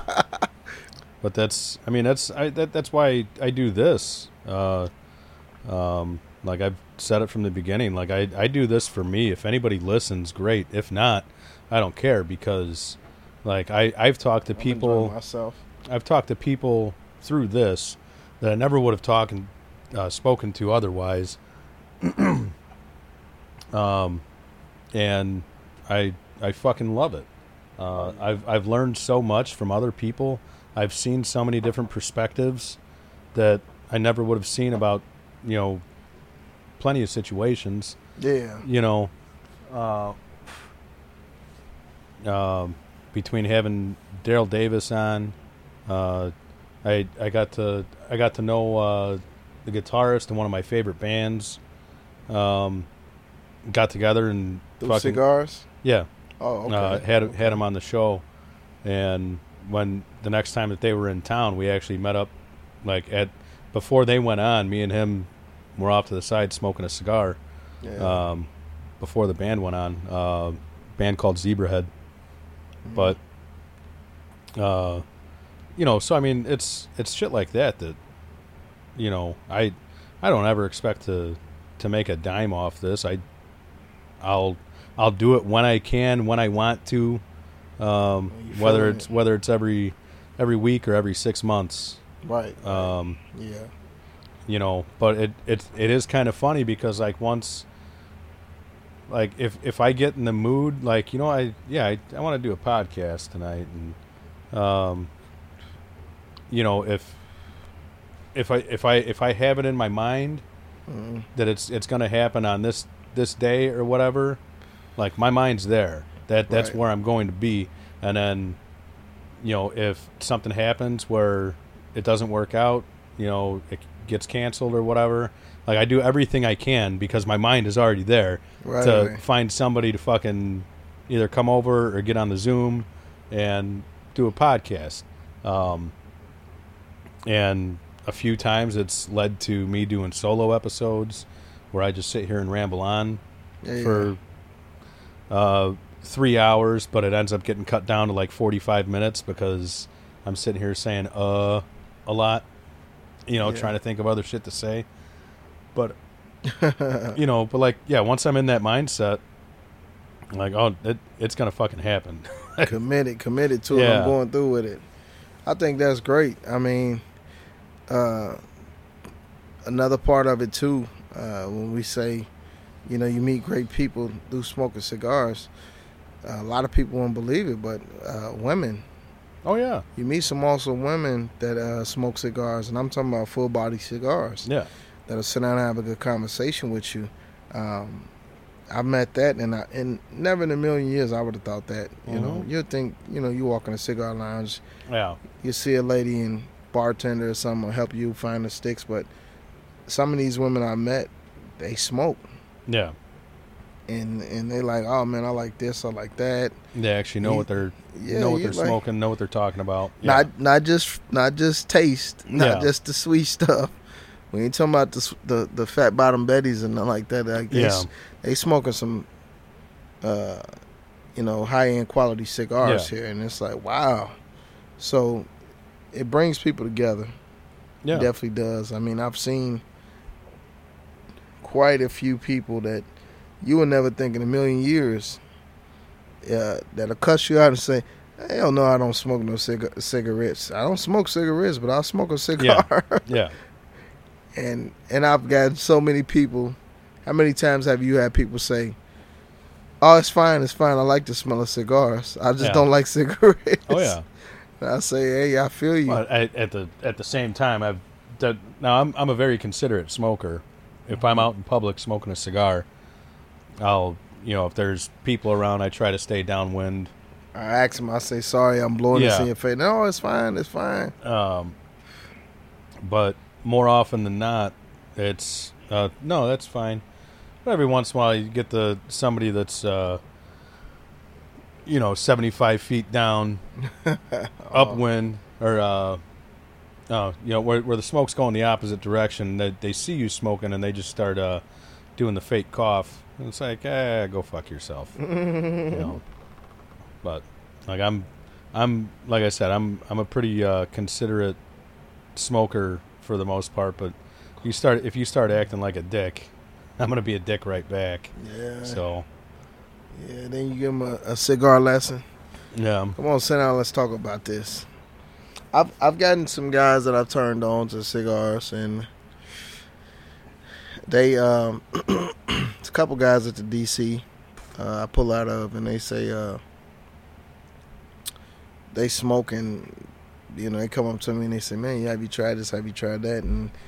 And these guys I've had, like, seriously, a couple of these guys, we have events they'll have, like, for certain holidays, and they'll cook or whatever at the DC, and these guys' wives will come up and say, hey, this such and such, this the guy that's got me smoking cigars. And the wives will say, you know what? I didn't like the fact of him smoking, but it's like the cigar did something to him. Yeah. He's a completely different man. He'll go out and smoke that cigar. He'll come in with a new mindset. And I say, maybe you can't thank me. Maybe you can thank the maker of the cigar. Thank God or something. Yeah. I don't think it's me. It's just sometimes that part of that meditation is what he needed. Yeah. You know what I'm saying? I sit on my back porch, and every man I have a feud, husband, wife, whatever the case may be. Every man I have a feud and say, I'm gonna go smoke, and I'll be back in. Come back in and everything settled down, and my wife's like, okay, yeah, everything is good, and all is right with the world. Yeah. And so she'll pop up, with a cigar or something, and she try to find a particular one I like, and she be like, oh, it's so hard because, she locked in with my buddy, and he'll say, man, I think you should try this. And so she'll go drive all the way out there to Chester and say, hey, look, He getting on my nerves. I got $200. What do you got? And he'll start laughing. He'll kind of throw me in a couple extras or whatever. If you ever go out to Cheston, holla at Troy. Talk to him. Man. I don't think I've met Troy yet. Yeah, holla at Troy. He'll put you on. That's the flag. I've only been out to Chesterton a couple of times now. Yeah. But I mean, Hobart. Yeah. Hobart. I've been in there quite a bit. Yeah. But John. Lake Station, right? Right now, yeah. But John's a great dude. Yeah. I know John. John, good people. If you can catch him. He's never. I'm like, John, you don't like when I first started smoking. You was out here all the time. You can see him from down the road, though. Yeah. He's got always in some bright golf attire. So. Yeah, that's his. Yeah, John's a really good guy. Yeah. I enjoy talking to him whenever we cross paths. So. That one got me. Yeah. I got a little love kiss from a beetle. Junebug. It's all right. But yeah, if you go in there, holla at Troy. Yeah. Yeah, he knows his stuff. He knows me. Yeah. Yeah, just tell him, hey, he gonna oh man, he gonna take you in there and go to pulling everything that's up top down. Oh, try this one. I'm like, geez, man. I'm gonna have a cigar lounge. So you're big into playing pool. Whew. That's my baby. Yeah. That's my baby. Secondary meditation for me, I think, outside of cigars. Yeah, I've never been very good at it, but I do enjoy playing from time to time. But you're pretty serious about it with the leagues and the cues and everything that you get. Yeah. So how long have you been playing pool? Well, I'll run you a little story. If anybody ever hears this, most people know out of the Chicago region, really from Kankakee, Illinois, Chicago, my uncle, the Reynolds. Most people know Ike Reynolds. He's a one pocket world champion. I guess you can say a lower end pro, but he's a pro. Yeah, goes a long way. His name rings everywhere. People know him. So they started off. My grandparents had a pool hall out in a town called Pembroke, Illinois. Of course, grew up kind of poor per se, and they would have to use headlights or whatever type of light they could to play pool, gamble, because that's what they had at the time. And they took it serious. My uncle and them in their 70s, shooting pool a long time. There was a few grandkids we go out there that would sit and watch these guys, and they would say, hey, it's okay. The women try to get us out of it. They said, no, he okay. Let him sit, And that stuck with us. Out of 15 nieces and nephews, it was only like 4 of us right now that still know how to play. And, man, I didn't think it would turn so. I was a baby. I started off probably like 9, but I didn't think it had turned into something like it did now. I really enjoy pool. It's passionate. Yeah. It's passion for me, Not as competitive as some people look at it. It's like a meditation. It's relaxing because I'm not just playing a person, but I'm playing a game itself. Yeah. That's what I really enjoy about pool. You can never get the same game every single time. You know? It's always a difference. And you always got to beat this game. You know what I'm saying? So it grew on me. Mind you, the pool cues that you use is preference. I can't tell nobody that this particular stick is going to give you magical power. That's a lie. Oh, yeah. Bunch of bullshit. Yeah. I mean, what works for you may not work for me. Right. It's what you it's all in the person itself. Everybody has a different style. So many times you've seen a southpaw boxer fight. Yeah, you're lefty, but he looked more polished. He looked more aggressive here. He looked more headstrong here. Same thing with pool. Your style is your style. Yeah. You're still great. Whatever you got to do to get to the top. So, it's my uncle then went pro. He went pro. He got two brothers that shoot very well. And so I just started playing with them. And I stay in it because I enjoy it. Like I say, it's on me. It's in me. It's like, it's my sport. This is what I like to do. Mind you, I like horses. I love the rodeo. I'm a guy, so I like cars. I love to go to the drag strip. I see you with a 70 Chevelle. I'm like, man, 69 Camaro. Nice car. I'll check it out. We could talk about this too. Smoking a cigar, hopefully. Yeah. I love to fish. I love to bow hunt. I like RC cars. So variety there too. I do different things. It's just some things that just stick with you. Yeah. People could tell, man, you passionate about this. My wife didn't understand it at first, and I had to tell her, like, hey, look, this pool thing is serious to me. Yeah. This cigar thing is serious to me. Like, she knows. I got pool tomorrow.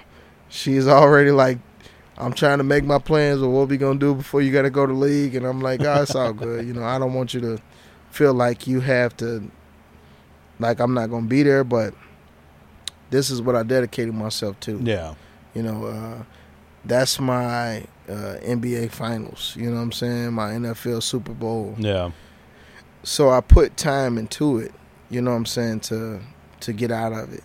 And I'm so much into it that it's like I'm invested. I'm locked in. It's hard to pull out. I know I'll be playing pool, man, to tell you the truth. If the Lord sees me to 70, I'll still be shooting pool. Yeah. Just because it's on me. You know what I'm saying? It's not necessarily on me, in me. Yeah. You know what I'm saying? It's in my DNA. I don't know how to explain it. If some people play, they'll get good and they'll get out of it. I'm not looking to get rich off pool. I just ask, hey, give me your best game. Let's have a little fun here. Yeah. Make me think. It's the mindset behind it. My mind goes into, I got to beat this game. I got to outthink this person. Some people gamble at the casinos. They might not win. Yeah. But you have to wonder, man, why do these people go? It's a thrill. It's a thrill. And that's, I don't go to the casino very often, but I play casino-like games with cards, like buying spots on case breaks for cards. Okay. It's gambling. 100% it's gambling because, so in this set of cards, there's 250 fighters on the roster, for in the checklist, I should say. So you got 250 spots that people buy. Like if I buy a spot for Stipe Miocic, I get all the cards from him out of that case. But if there's no cards or any good cards in that case, I just blew my money. It's just like a slot machine. You're pulling that lever and hoping you get the hit across the reels. Yeah. And I've hit a couple of big cards, mm-hmm. but more often than not, just like the casino, mm-hmm. more often than not, you lose. You're pissing it away. Yeah. Yeah. Same thing with pool. I've gambled. Yeah. Big money, $2,000. Yeah. I've won some. I've lost some. More often than not, I've lost some. I've been to Vegas quite a bit.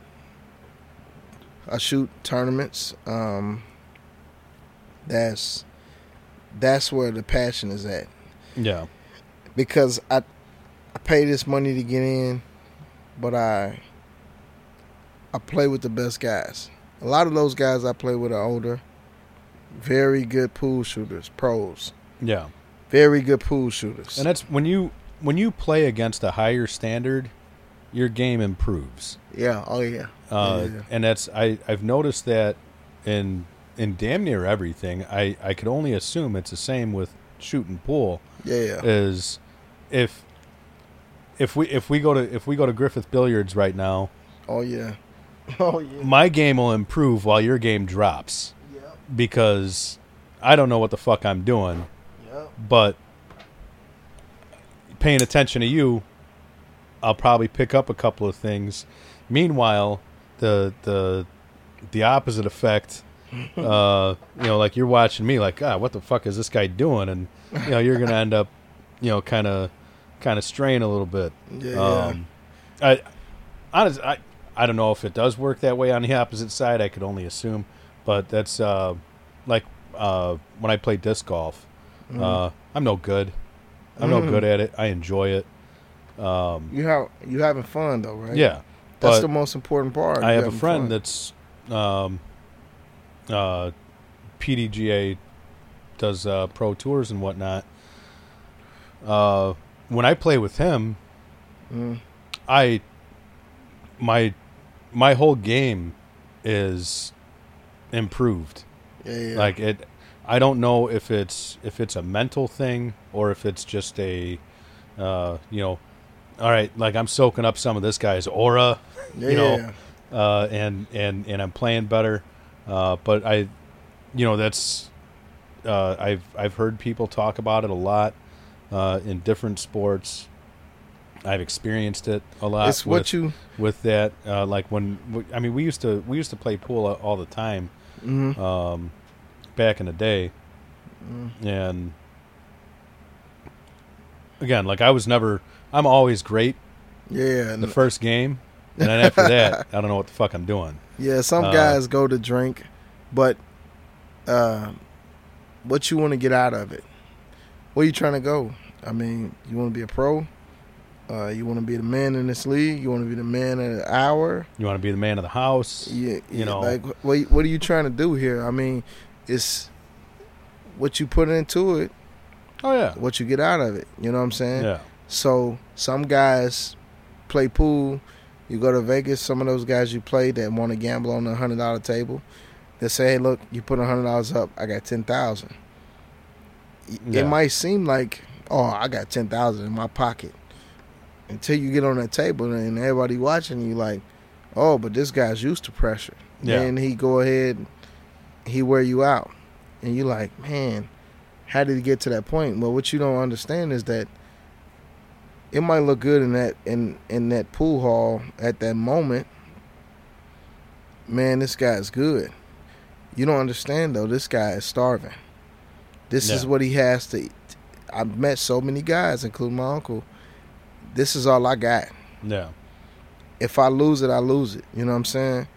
I learned my lesson here. Yeah. I come back, but you better believe if a guy tell you he's playing and that guy, that's all he got, that's going to be a hard man to beat that day. I don't care how good you is. Yeah. Because he ain't looking to lose. Yeah. You know what I'm saying? If it's an old saying, say, game dog. Yeah, it's a lot of dogs that can fight, but for some reason this dog ain't looking to lose. Yeah. You know what I'm saying? It's been so many, and this is kind of off topic, so follow me here. It's been so many cases of people surviving wild animal attacks, and you say, how? That person wasn't looking to die that day. Yeah. I don't care what it is. It could be a lion. How did he survive this? Oh, by the grace of God. It might be by the grace of God, but I wasn't looking to die that day. Side note on that, you mentioned like people surviving animal attacks.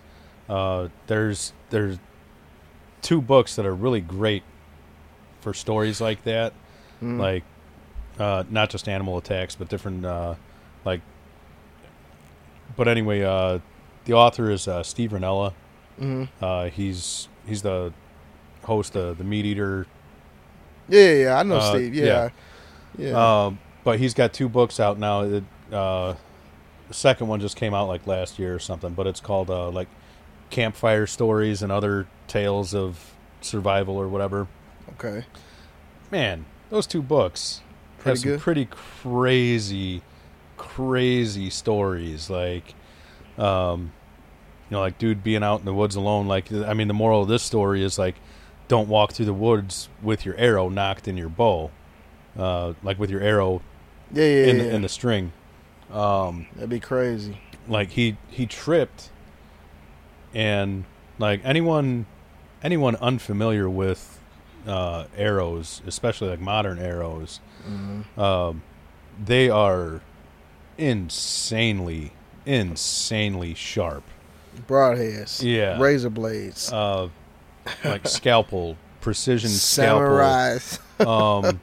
But so he tripped and fell and ended up like cutting himself like severely. Like I don't remember if it was like if it was in his head or if it was in his throat or neck. But it's been a while since I listened to that story. But like dude ended up like he's in the middle of I want to say Yellowstone. Mm-hmm. Like he was a ranger, but he was out like he was off duty and out on a hunt. Very dangerous. And he all but killed himself by tripping. And but like that story is crazy. There's a canoeing story that's fucking unreal. I can imagine. But like that's I'm not one to fucking get too emotional over a story. But man, both of these books had me getting choked up a few times. He did his job. He Yeah. did his job as far as writing his book. For you to feel it, that's a good author. I mean, you. Oh, dude, he's a great author. Like I love his show. Yeah. Oh yeah. Meat Eater is one of the best.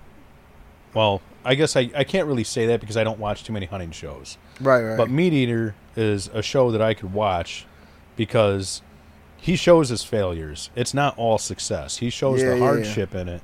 A genuine show. That's what you need. Plus, every once in a while, he throws in a cooking episode. Mm-hmm. I've seen it. Which is just awesome. Yeah. Like he's got a cookbook. I've got his, or do I have his cookbook? I don't know. I got a few of his books. You talking about raw meat out in the wilderness? Yeah. Raw meat, cut it. Hey, this is what you got to do to survive. Yeah, but like he's one of his books. What is it? American Buffalo or American Bison? I can't remember. But it's his story of going on a buffalo hunt in Alaska. Like he got drawn. It's it's a like a lifetime tag. A once in a lifetime tag to get. But the book is the entire hunt, like leading up to and post hunt. Mm-hmm. But it's like he is such a fucking wonderful author. Mm-hmm. Like dude knows how to write, knows how to hunt, knows how to cook. Sounds like I'm trying to bang him or something. But and Steve, look out, man. Yeah. But like generally just at least as far as I can see through how he presents himself in the media, like, and by media I mean like his show and like he's been on Rogan a handful of times, but like just a stand-up dude that is just kind to people, kind to animals. Like that sounds weird. Yeah. Being the fact that he's a meat eater. He's a like he lives to hunt. Yeah. But as far as like conservation goes and everything, like just really, really stand up dude. But you ever seen which a show I'm big into watching? It's called Unexplained. I don't think so. Look that when you get a chance, for you or anybody that hears this, look up a TV show, comes on Hulu. It's called The Unexplained. I'm not sure if it airs on TV. I'm pretty sure it does. But look that up, man, and go through some of the episodes of the history. I went to college, Arizona State University, and I did world history, 1, 2, and 3, and I was always intrigued by what came before us. I was training a guy that was teaching him the route to go up to North Dakota, the Montana state line, through South Dakota, North Dakota, right? And he said, man, he had never been nowhere, right? And the guy's he's from Champaign, Illinois. He said, "I never been nowhere, you know. So this is amazing to me." So he gets out there, he sees North Dakota. He's like, "This is amazing." And I say, man, I've always told a person this. So you use this line too. Anybody that comes before you, that you trying to show them something, or they might be talking about something, you figure you can drop some knowledge on them, right? Yeah. You always say before you end your conversation, you say, "Let me leave you with this." Put this on his mind. I told him, I said, "Let me leave you with this. This is a beautiful scene. This is what God did, right? These mountains, all of this grass, it's nice, right? But think about the people that had to cover this ground on horseback, had to sleep out here in this. That's even more Oh, yeah. impressive. Yeah. People had to sit out here with babies. You know what I'm saying? Yeah. And negative some degrees.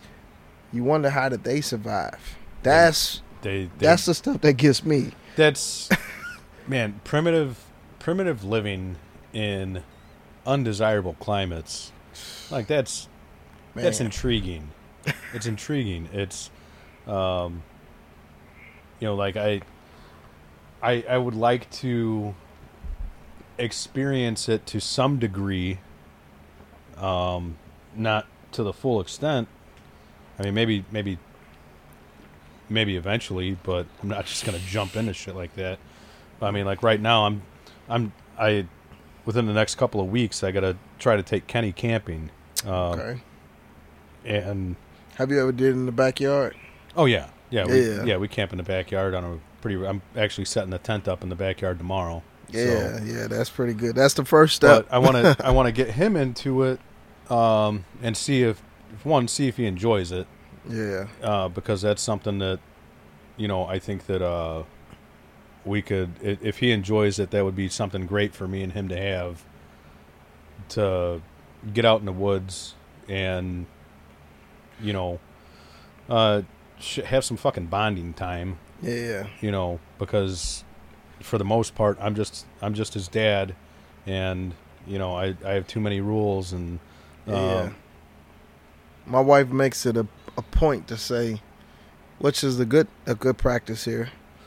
We got 2 boys, 2 girls, and she say, "Look, you need to get these boys, and y'all need to go fishing. Y'all need to go without us girls, and then I need to get these girls, and then we need to go without y'all." Yeah. And that's true. Yeah. Just like you're saying, like, you got to do that. Yeah. I'm big on family. I want all of them to enjoy it, but that one-on-one time is important. Yeah. For them to get the message, all of the stuff that was embedded in me from my father, my grandfather. I talked to you about my dad, 22 years in the Army. My grandfather, 32 years in the Marine. Anytime I learned something that I know now, I was always with them. You know what I'm saying? Yeah, it might have been guy cousins and stuff like that. But not being insensitive by saying it like this, but it was no women. Yeah. And I'm not saying that it's bad, but I got it more. You know what I'm saying? I understood it a little bit more. And so it was like, I needed that one-on-one time. Because that was a time they were like, "Nah, you're doing it wrong, son. Grandson, look here." But when it's a lot of people, they everywhere. But when it's here, nah, you know what I'm saying? Nah, this ain't it. Go a little bit left. Same thing with that pool lesson. I was in that pool hall, and it was a lot of people. But when I sat with my uncles, they were like, "Nah, man, it's something that's off. Your stroke. You ain't taking this serious, Yeah. And I learned what your son will learn, how you think. I've always told my wife, most important, right? If I died today, I always tell her, raise these kids, please make me a promise you'll raise these kids with the vision that I thought. I was the protector. I'm not saying that the way I was going was going to be right. Yeah. You know what I'm saying? But keep them on the path. Let them know, hey, look, I know your dad was married to this man. Stay here. Do this. Stay on that path. Let's not BS about this thing. Get it done. You know what I'm saying? and I embed that into her a lot. You know, those are the conversations you have when we're in the bedroom and it's late, 3 o'clock in the morning. We wake up. It's like, look, you know, I don't know why this is on me, but just, you know, and women will tell you, I don't want to hear you talking about this, and you know, you're not being here. Yeah, I get it, but just remember what I'm saying. You know what I'm saying? Yeah. So I talked to my dad. My dad said, man, I'm so proud to see the man you became because you got it. It's a few things, and I expect that. And nobody's perfect. Yeah. But you got this. What I was telling you can see it now. And I said, yeah, Pops, I can. You know what I'm saying? And so I took them fishing, and you know, you get frustrated. You like, God, dog it, man. I'm over here. I got a pole. I'm over here. Now this one caught in the tree. Now this one got stuck in the water. God, dog it. You know, I just want to fish. Yeah. But then I remember, I say, tell you, Brian, I say, man, you know what did I say? Oh, I didn't just jump out here like this for my dad and them. I remember when I wanted to throw in the water, they would put a weight on there, and they said, no, you cast over there. Yeah. They fishing. I ain't even touched the water. I'm just hitting grass and dirt. Yeah. Bringing back a weight. But guess what? My casting is pristine now. Yeah. My daughter said, dang, Dad. I said, baby girl, I can touch that buoy. She said, no. I hit the buoy, boop, and caught a fish off the buoy. She's like, how did you? And I just thought, I said, man, this is something they got to look up to. You know, I fish with my dad, and I say, man, I think about my pops, and I say, my dad beat me. He always laugh. He said, yeah, you'll catch me one day, son. You know what I'm saying? But you learn so much more experience, and your son, he'll get that. Yeah. He'll get that one day. That's like, you know, that's, we don't get much, like, one-on-one time, you know, like you mentioned. And, like, both of us, like, that's our goal for the summer is to go camping, like, at a campground, not in the backyard. And, like, I, you know, for multiple reasons I want to get him out there. Like, I want to get him away from technology. You know, I want him to experience the woods.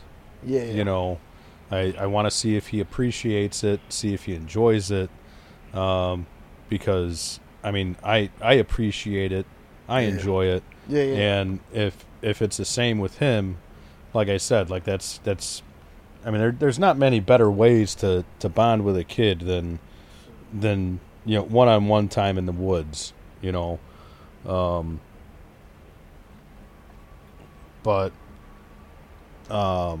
just to notate the account here, Crocs. I broke a pair of my favorite Crocs here. I need send me and Brian a fresh pair of Crocs. I like the brown ones with the tan strap. That's everyone in my family has Crocs except for me. Seriously? Yeah. All right. What size you wear? I haven't tried them yet, but like we size we you did wear? Look like 10.5 or so. I gotta get you. I gotta get you some. Like So when I get you a pair of Crocs, I've looked, and you know, a couple of stores around here didn't have them in my size. It's like whatever. But I'm gonna get you the neutral color brown like mine. Don't worry about it. This is such a neutral color you could just wear without for whatever trust reason. Me, I'm definitely not a style fashionista at all. So when fashionista, I don't even know the words. Yeah. So you get when you have a size pair of 10 Crocs, you're gonna enjoy them. But no, you were saying, you know, with your son, with the camping. Yeah. You know, like main reason, bonding. Secondary reason, get him away from technology, because as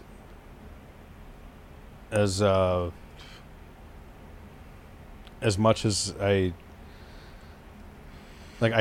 don't like how much time he spends on the iPad, but the one thing I can say about that is that I got him into Mark Rober videos. Mm-hmm. So when he's watching those, I can't complain. You and I got him the Mark Rober Crunch Labs monthly subscription box, where every month you get a box and you build something. Yeah. Like the first box was a miniature disc launcher, where you have to actually like build this disc launcher that has an electric motor, moving parts, and all that, and you build this pretty awesome little gadget. Yeah. But Miniature get something engineer. like that's the thing. He's an engineer, but like the awesome thing about these boxes is it's not just a box that you open up with a booklet of instructions to build it, and you're done. Like, it starts off like you get the box and there's a QR code to take you to a video, and the first part of the video before you even get to the build is Mark Rober, the engineer, teaching you the physics behind why this machine works. Right. And then he takes you through the build, so that you're not putting a puzzle together. Yeah. You're actually learning the engineering aspect, the physics behind it, and all that before you start working on it. Yeah. So it's like that's, and when he gets those, he loves them. And that's another thing that I can appreciate the fact that when he gets them, he doesn't want to build them unless I'm around, because he wants to do it with me, which makes me feel Son, fucking Dad, bottom amazing. time. Yeah. Holy shit, there's something that he does want to do with me and My not son, anybody else. We not to cut you off, but I get what you're saying there. Like, we at the zoo, my son see all our animals, but when he saw fish, my wife got it on camera. She started crying Yeah. because she like, you don't understand the passion this man has. When he saw a fish, like, he didn't look for nobody but you. Yeah. And I'm like, man, that's, so I tell her, like, she's like, well, you got other kids, and I tell her, I say, man, I want to help my son fish. Even though he's throwing sticks and shit, I'm like, son, come on. I cast it out. He really, like, and he couldn't hold the pole at first, but now she's like, man, I can't believe it. I'm like, man, I'm sitting there, I'm like, she's like, why you just, you let him fish? I'm like, no, it ain't that. I just know how it is if a 5-pound bass hit and take my $560 setup in this water. Yeah. Like, my son not only to catch this fish, but I need to be ready to fight the.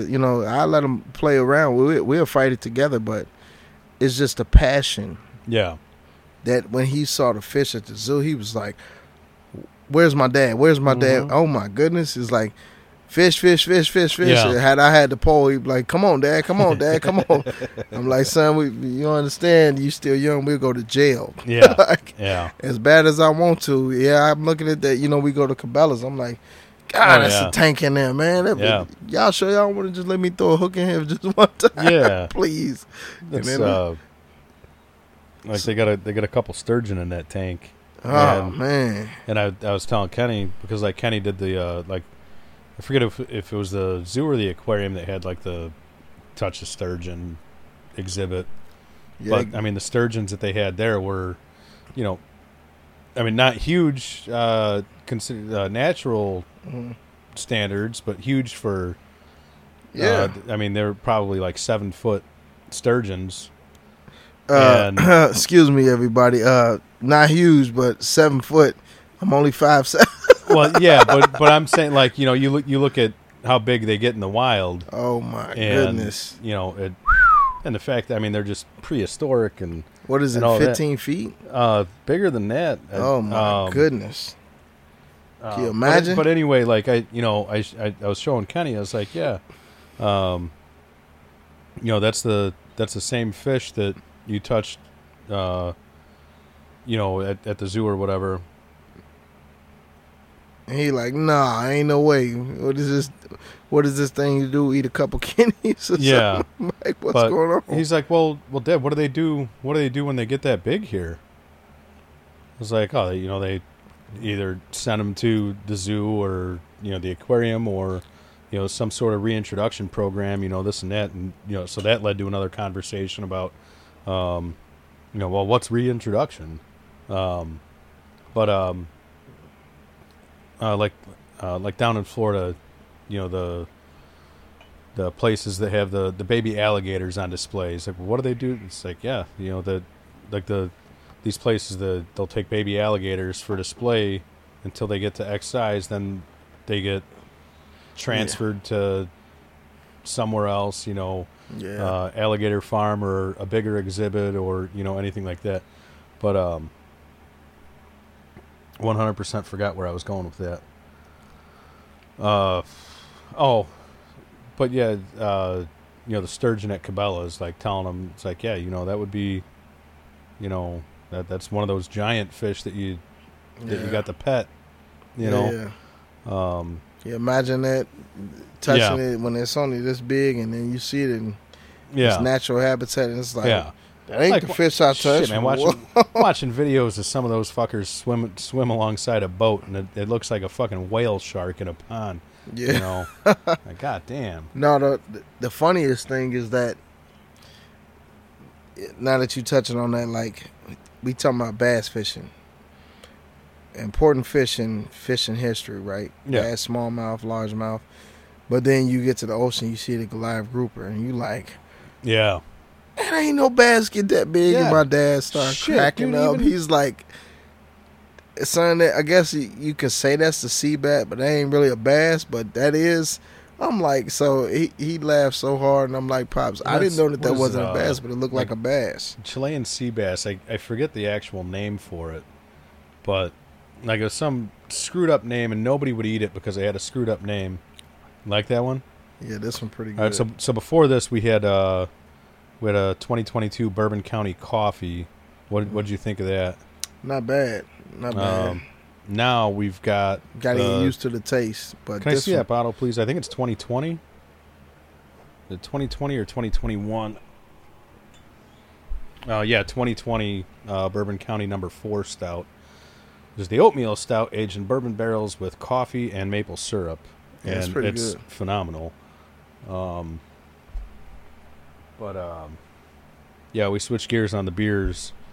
Yeah. And that's I've been meaning to ask since I opened that one, since you started drinking it, what you thought of it. But we've been flowing pretty good. So, so you like the No. 4 better than the one before this? Yeah, you like this one better than I like this one much better. Yeah, little sweeter. Little sweeter. Yeah.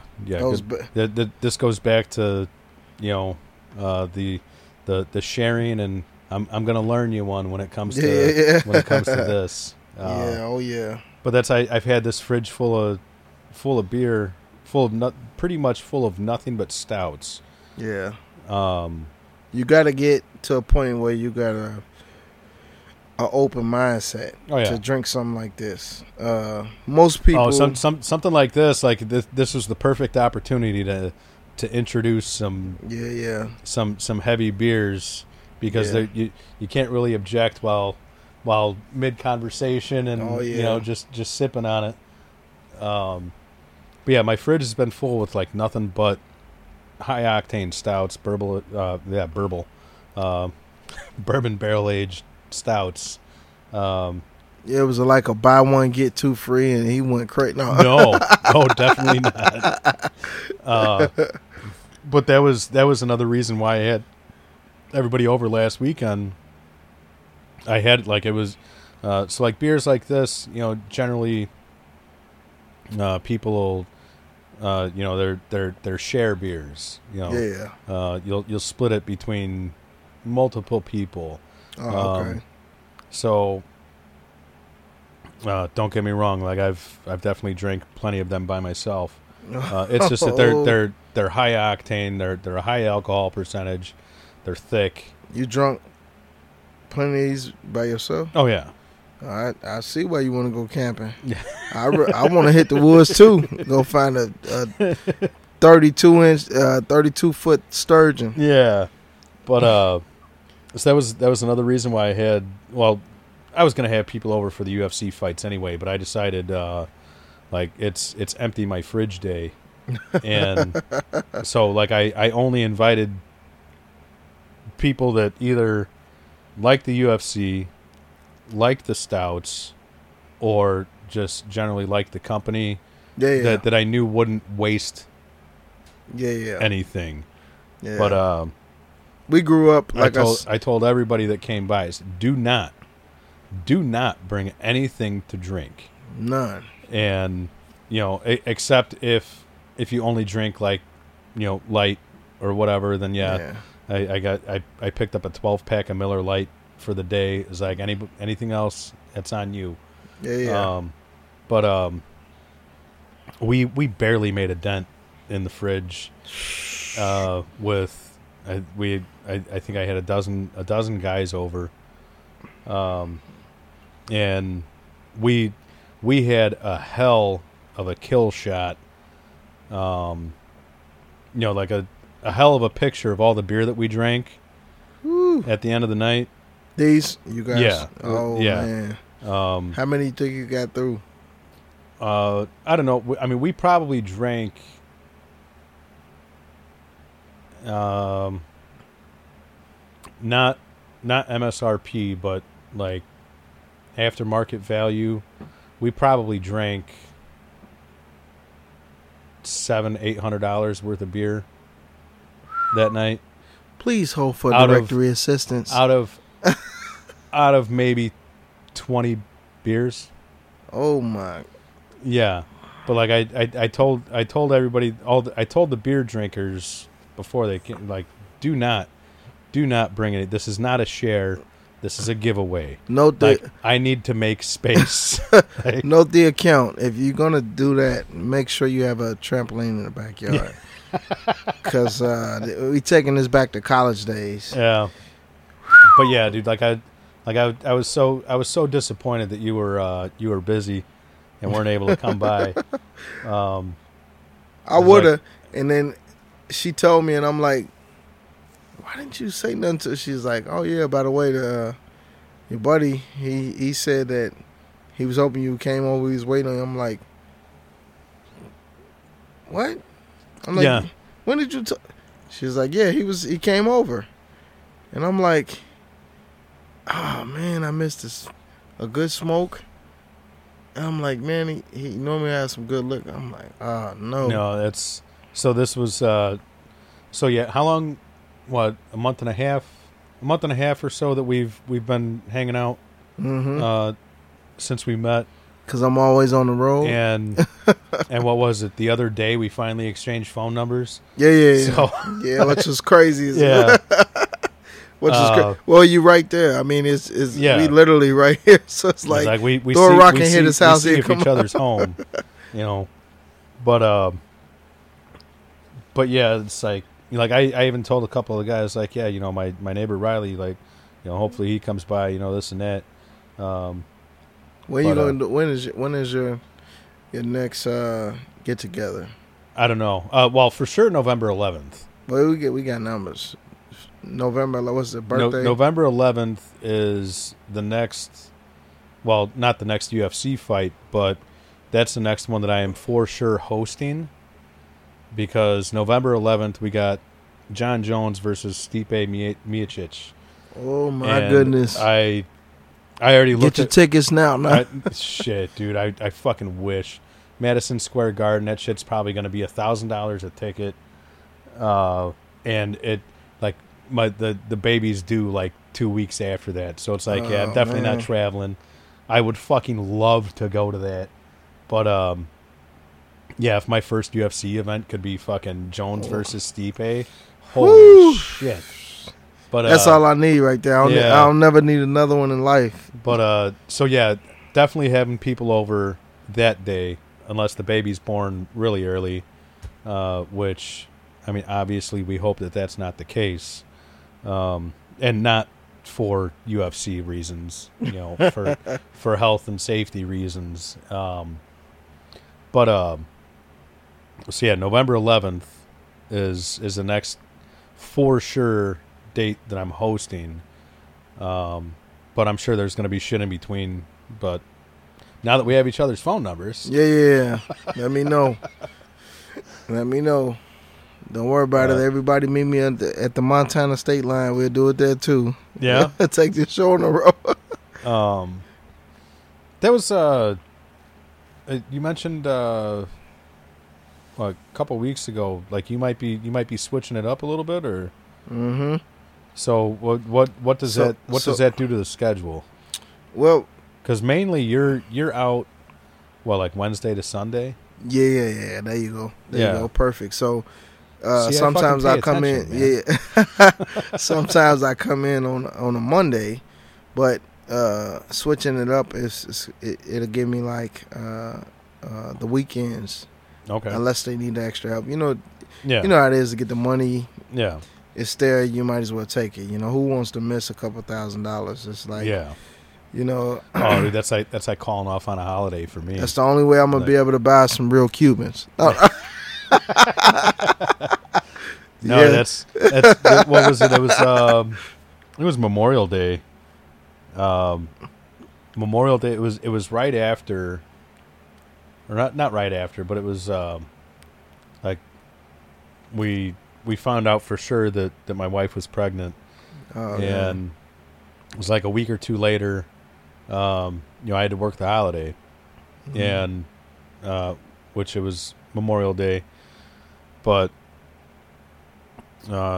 she was just like, do you have to go to work? I was on midnights, so it wasn't a big deal to work the holiday.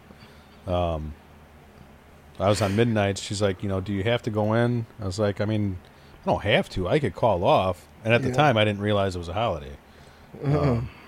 So I could call off. It's not a big deal. And then I was like, do you want me to call off because you want me home, or do you want me to call? Because she was worried about me getting exhausted.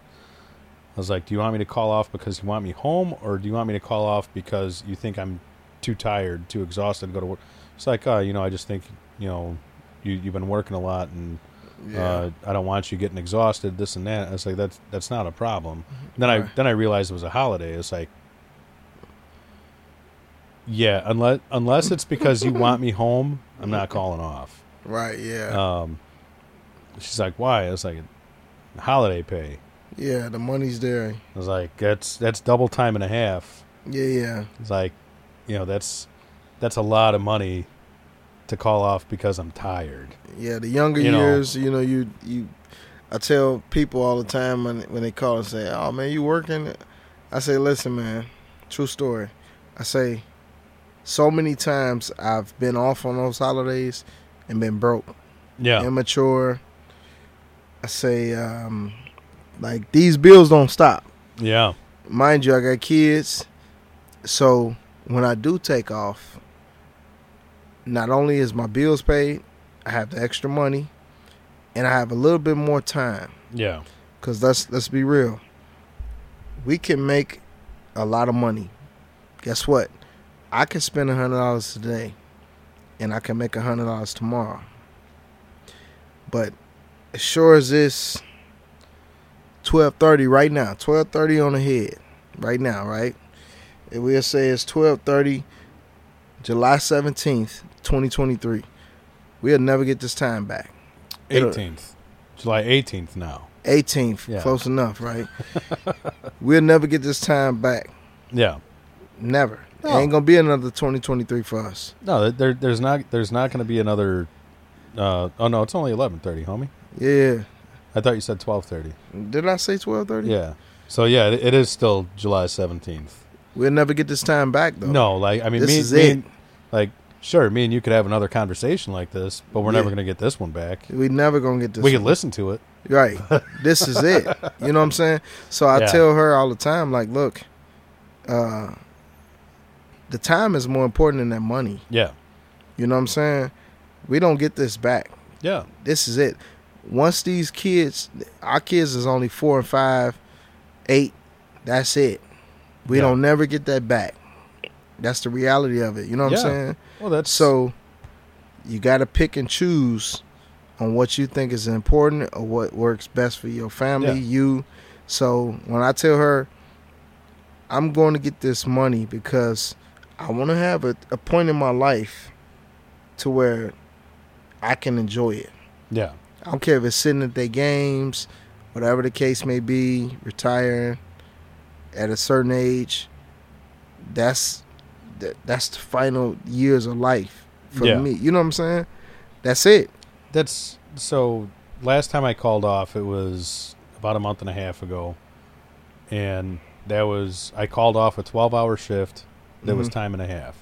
That was that was an expensive day to call off, but the reason I called off was because we had our niece that day. So we had it was a family day. Right. It was, we got to spend time with my sister-in-law, her boyfriend, our niece, and we were watching our niece while they went to the Kevin Hart show. Which I missed. You talking about at the Hard Rock? It hurt me, man. But to your point, like that time with the family was more important than that money. X amount of dollars that I called off. The X amount of dollars that I lost by calling off that day. Doesn't mean shit compared to the smiles, the laughter. Just the time with everybody. Every once in a while you got to do that. You got to, especially if you're lucky enough to be, like, I consider myself pretty fucking lucky. Like, I always, my definition of success 10 years ago was, one day I want to be able to be at a point in my life where if something happens, I don't have to check my bank account to know if I could buy a washer. Right, yeah. And I'll be damned. Just had to buy a new washer and dryer a month ago. I know. The dryer's still sitting over there, waiting for somebody to fucking buy it. But our washer took a shit. We decided to upgrade both. And I'll be damned, I didn't have to put it on credit.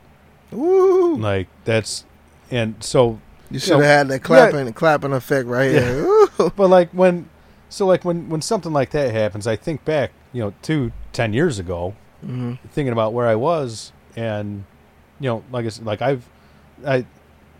say I consider myself pretty lucky, but at the same time, like, I know I've worked my ass off to get to the point where I'm at. And by no means am I well off or rich or anything like that. But God damn it, I've made it to the point where you're comfortable. Something happened and I didn't have to check my bank account before I had to make an essential purchase. Yeah. I've been there. I've made mistakes. Being immature. I've made them all. young minded. And it's just like, you just get to that point. I don't even think I really want to be rich. I just want to be comfortable enough to where I can enjoy life with the people that I love, friends, and that's good enough for me. Yeah. You know what I'm saying? A wise man told me being rich always puts you on the stage, and I don't want to be on the stage. Yeah. You know what I'm saying? So comfortable is good to me. Yeah. I don't know what other people want in their life, because you can't spend all that money anyway. Exactly. And if you do, my granddad would tell you, if you do, you'd be a fool. Yeah. So which one you want to do? You want to be a fool or you want to be comfortable? I'd rather be comfortable. Yep.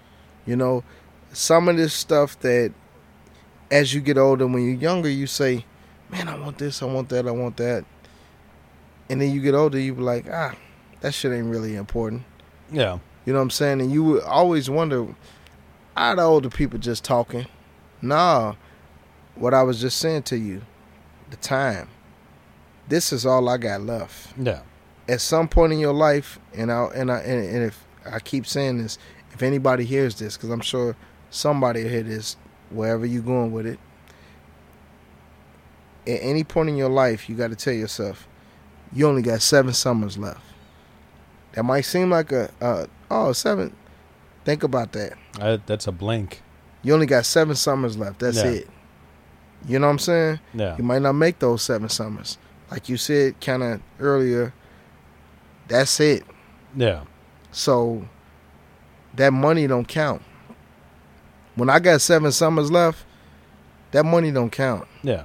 But the family, the laughs, the enjoyment, you know what I'm saying, sitting here talking, that counts. You know what I'm saying? So your mind starts to reverse on what it said in the beginning stages. And then maturity kicks in and you like, oh man, this really ain't important. Look, long as I set some goals, which 2 most important goals in life, right? Well, 3 is to get your credit right. Big goal, right? Well, I mean, I think a bigger goal would be to... No, hear me out. I'm just saying, because you might say one of the ones I'm saying. Get your credit right. Buy a house. I mean, pay your house off, right? Mm-hmm. And as crazy as this sound, buy a car. Now, mind you, I'm not talking about putting money up for your kids to get through college and all that stuff, right? Because let's be honest, if a kid keeps a grade point average up, they get to where they need to be anyway, right? So as far as a person, because at some point in your life, it transitions from you taking care of your kids to you having to worry about you now. You know what I'm saying? Yeah. Okay, we got to worry about us. Again, this is all we got left. You know what I'm saying? So you get your credit right, buy your house, and just for fun, just to say you did it because you was mature enough and you made it to that point, get you a car. Pay it off. You know what I'm saying? That's good. I'm okay. You get the other stuff in life, hey, I might want a boat. My buddy got a nice Harley. You know what I'm saying? So you get all of that stuff out of the way, and it's like, I got to enjoy this stuff while I got this moment. People don't talk about that type of stuff. They just think that for some reason people think, man, I'm going to live because my great-grandmother lived to 109. That's not everybody's fate. No. I know people that's dying in their 40s. Oh, yeah. You know what I'm saying? In their early 50s. You like, man, as long as we knew this guy, he was healthy, he looked okay to us. We didn't expect to lose him at 50. Yeah. Like, what the hell? So that woke me up. Time after time, I'm like, it's getting younger and younger. Now this one was 47. What the hell? You know what I'm saying? Yeah. So we ain't talking about, man, you are in Indiana, close to Chicago. We ain't talking about Chicago gun violence. We talking about health issues that, hey, look, it's too late, whatever the case may be. So I'm like we was just talking about, you camping with your son, me fishing with my family. You text me earlier. I was out with my family. That moment, I'm a truck driver. This might be it for me. Yeah. You know what I'm saying? Yeah. So at least I got to enjoy that moment with my son. You don't hope for this stuff. We don't wish for it, but sometimes it happens. Yeah. It don't have a price. Think about all of the mass shootings we got. Oh, yeah. You know what I'm saying? These people are coming into stores. We shopping in Walmart. Fucking grocery stores. Grocery store. We shopping. Yeah. This could be it. So, again, for anybody that hears this, at some point in your life, you'll realize that money don't count. That money don't matter. Yeah. You need it, so we're going to get it because we need it. But to get to that, oh, man, 100 million, I don't care about that shit no more, man. I don't care about that shit no more. So your 3 goals are get the credit right, buy a house, buy a car. Yeah. I mean, so like I'm gonna contest number 1. Okay. Personally, I think the focus should be, teaching and or learning how to live without credit. Okay. You know, Great. like that's good. Credit should be a last resort. Unfortunately, it's the way the world fucking works. Works, right. So, right. I mean, it's almost a necessity. Right. You know, I guess 99% a necessity. Yeah. But if you learn that you can live without credit before you depend on credit, right. like that is a more important lesson than than your credit score for sure. I don't know if that doesn't sound like it makes sense. I hope that my points get across. It makes perfect sense. So, like if economics was taught to me how I pictured economics now, back in the day when I was learning, when I was ditching economics, if I would have learned how to manage money and not live off credit in high school instead of learning how to read a ticker tape and how to cook an omelet in home ec, definitely would have been a hell of a lot better off. But the society is so focused on credit score. You got, just get Credit Karma, get Experian this, get TransUnion that, and credit score is the most important thing in your life. No, that should be the least important thing in your fucking life. If you learn to live without credit, yes, it's fucking hard at first. Yeah. But if you struggle at the beginning living without credit, it's going to pay off in the future. In the end, and I might sound like I'm full of shit or just living in a fucking pipe dream. Only to somebody that's immature mentally. But, I mean, in reality, your credit score doesn't have to be all that great to buy a house. I think it's got to be, I think what they're looking for is like 625 average between the three scores, which if you play your cards right, you could build that up fairly quickly, with the right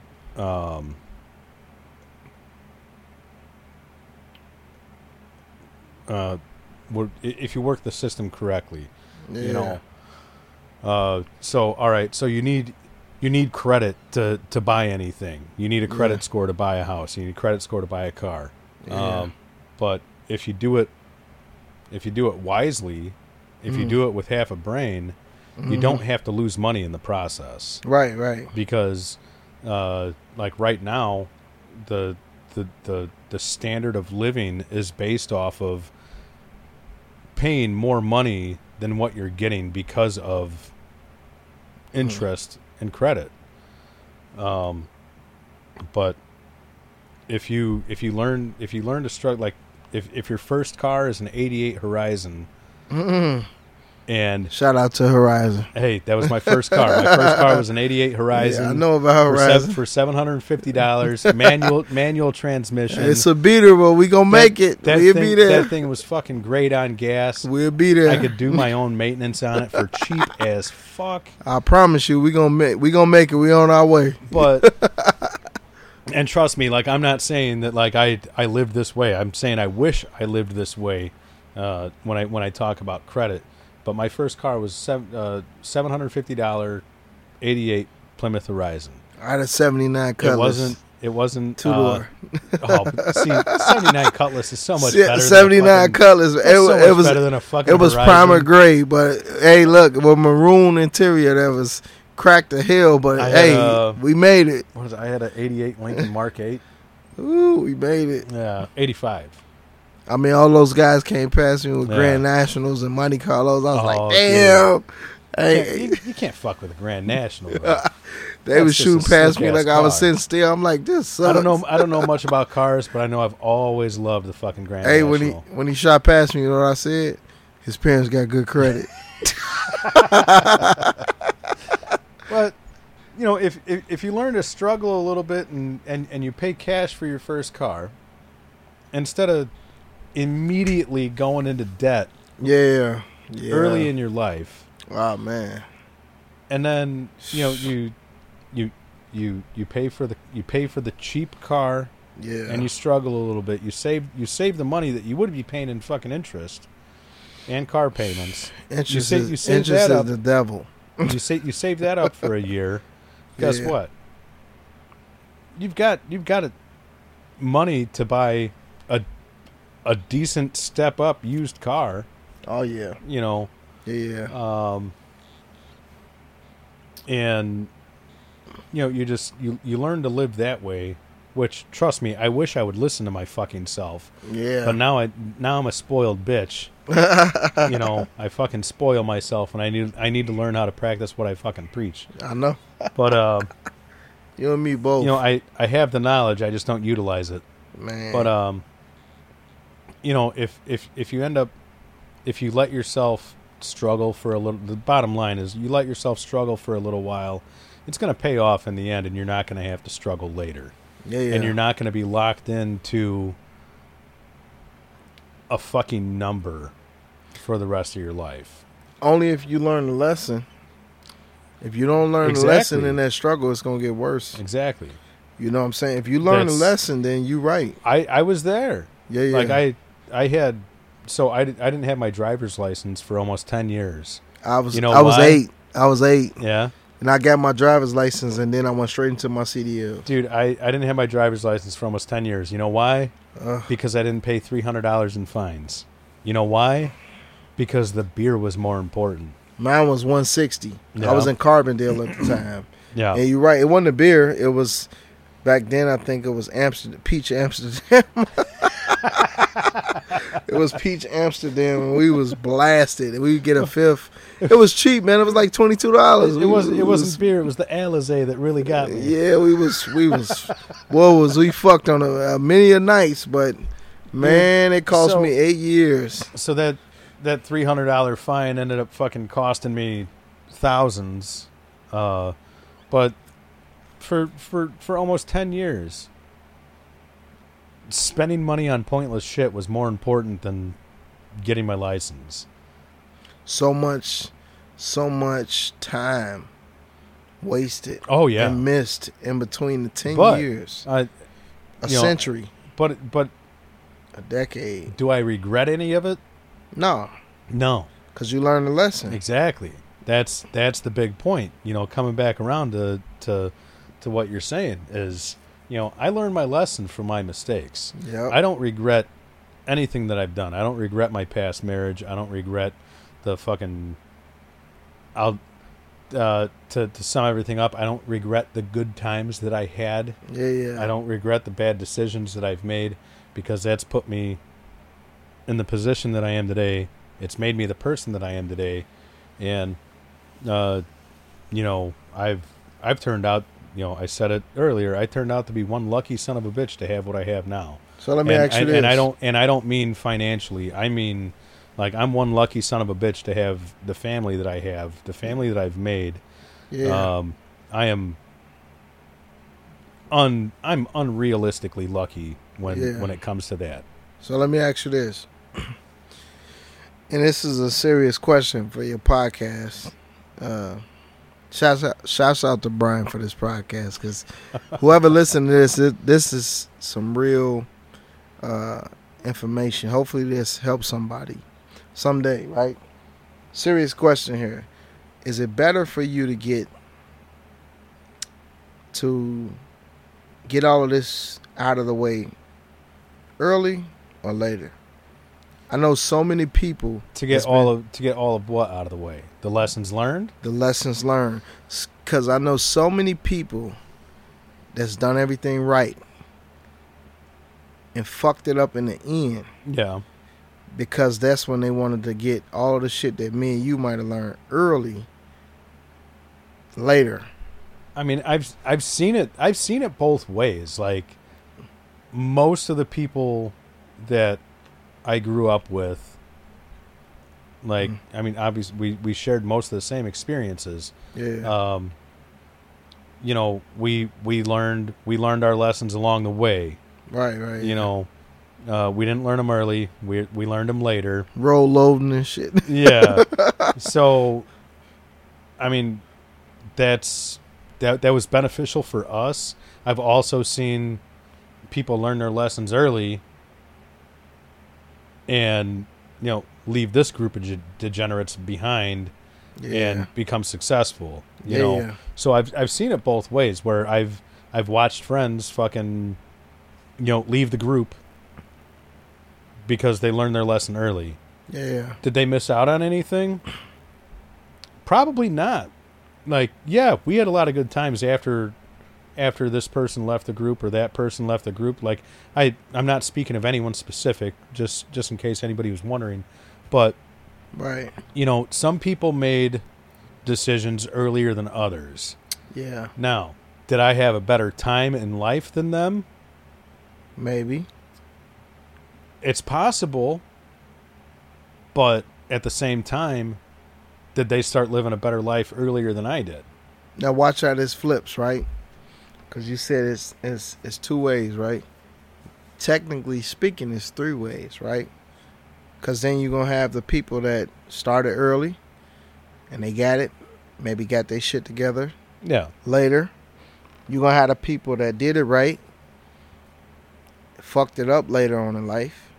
Then you're going to have the people that made it, got to the millions, whatever you want to, whatever it is you want to do. And then back down. And no, not even back down. Got into the wrong crowd. Yeah. And fucked it all up. Yeah. They had it and fucked it all up. Well, that's, I mean, what? So that's like three different ways. Something like fucking 60% of people that win the lottery end up bankrupt. You know what I'm saying? Which, don't get me wrong, like, I pay my idiot tax. I buy lotto tickets from time to time.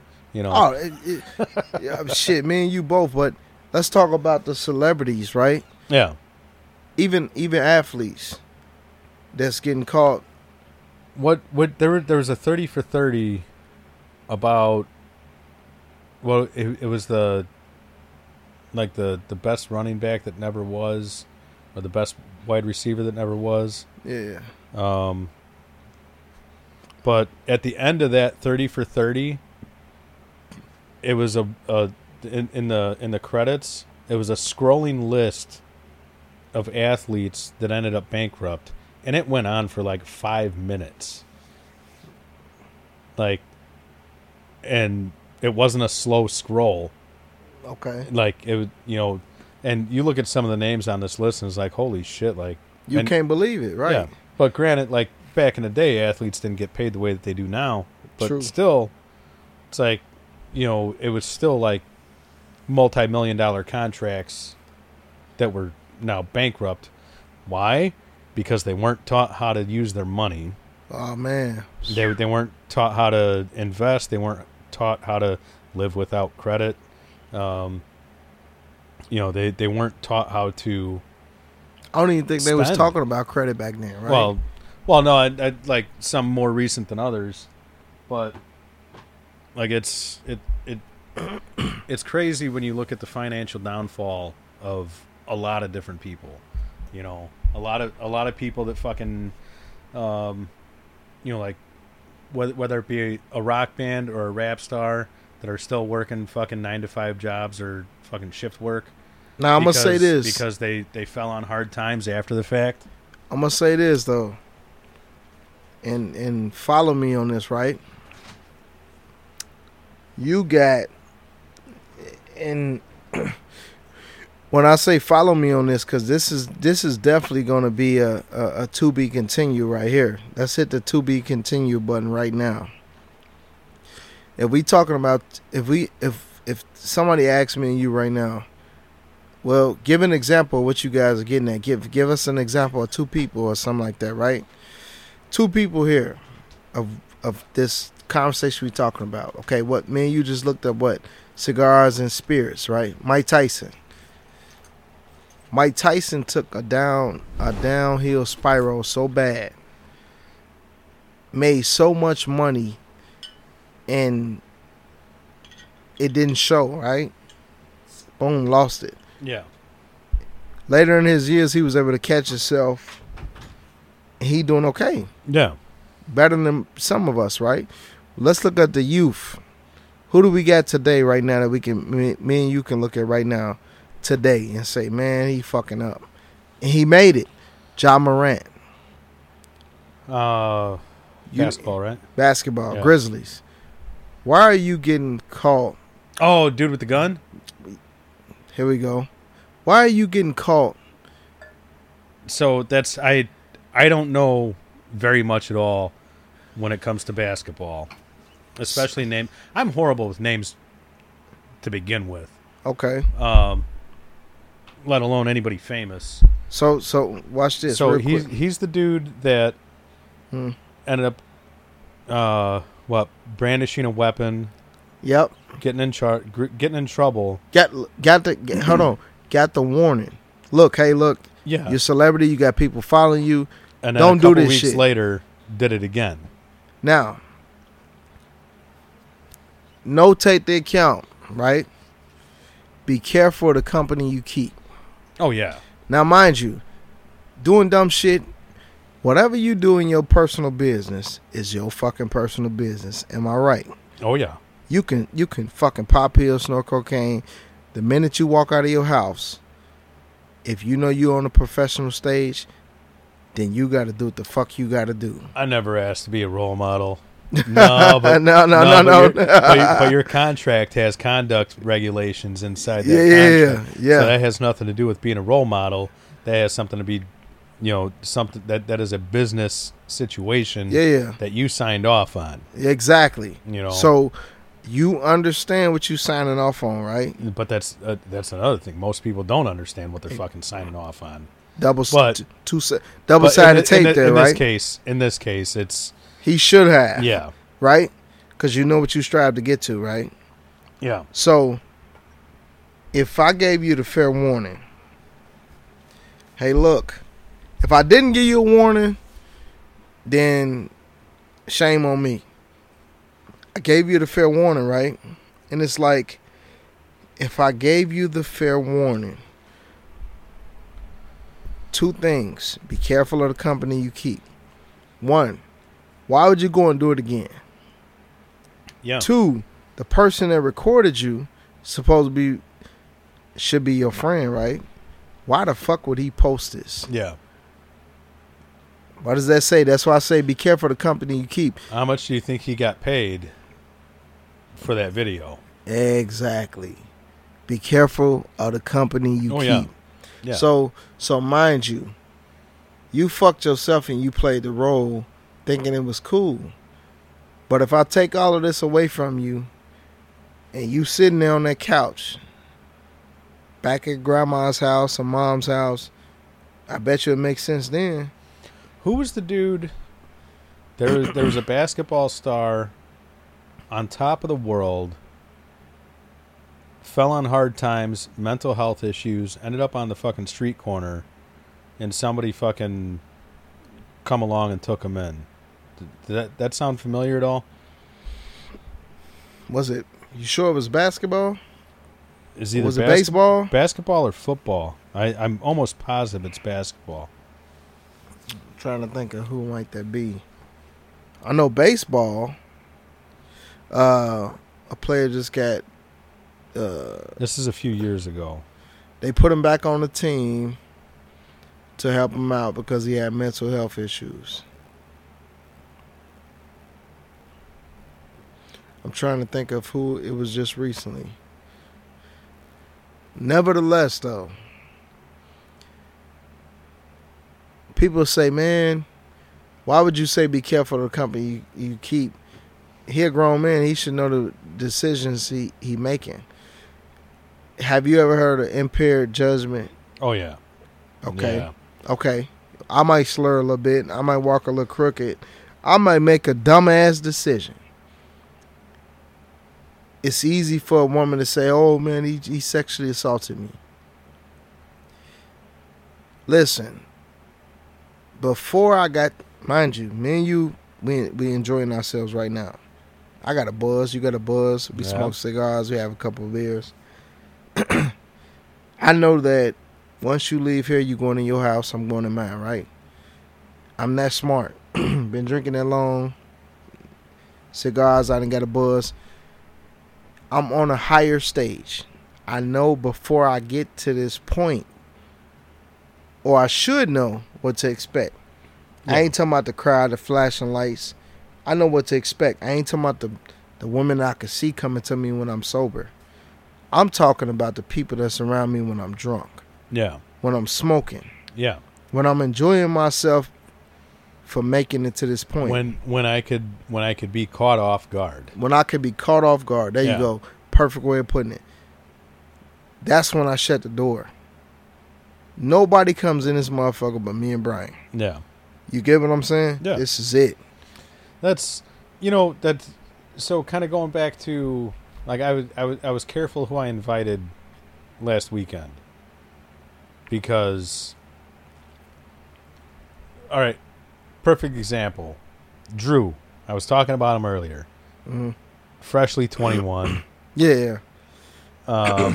He's got a girlfriend that he's been with for, I think, 7 months now. And he asked me a couple. So Drew was here last time I hosted the UFC fights, and him being freshly 21, around a bunch of 35 to 40-year-old dudes getting drunk, watching fights. Yeah. He heard some conversation that he was years ahead of. He like, what the hell? The conversation was years ahead of him, I should say. But anyway, when I asked Drew, I was like, hey, July 8th, fights at my house. He's like, oh, can I bring my girlfriend?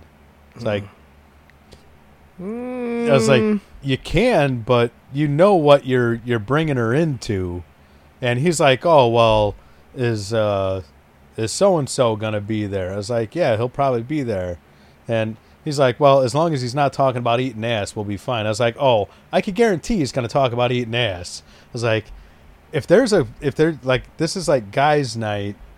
I was like, like guys' night, we're going to be drinking, we're watching fights. We're letting our hair down. If anything's going to change because a female is present, it's going to be we're getting worse.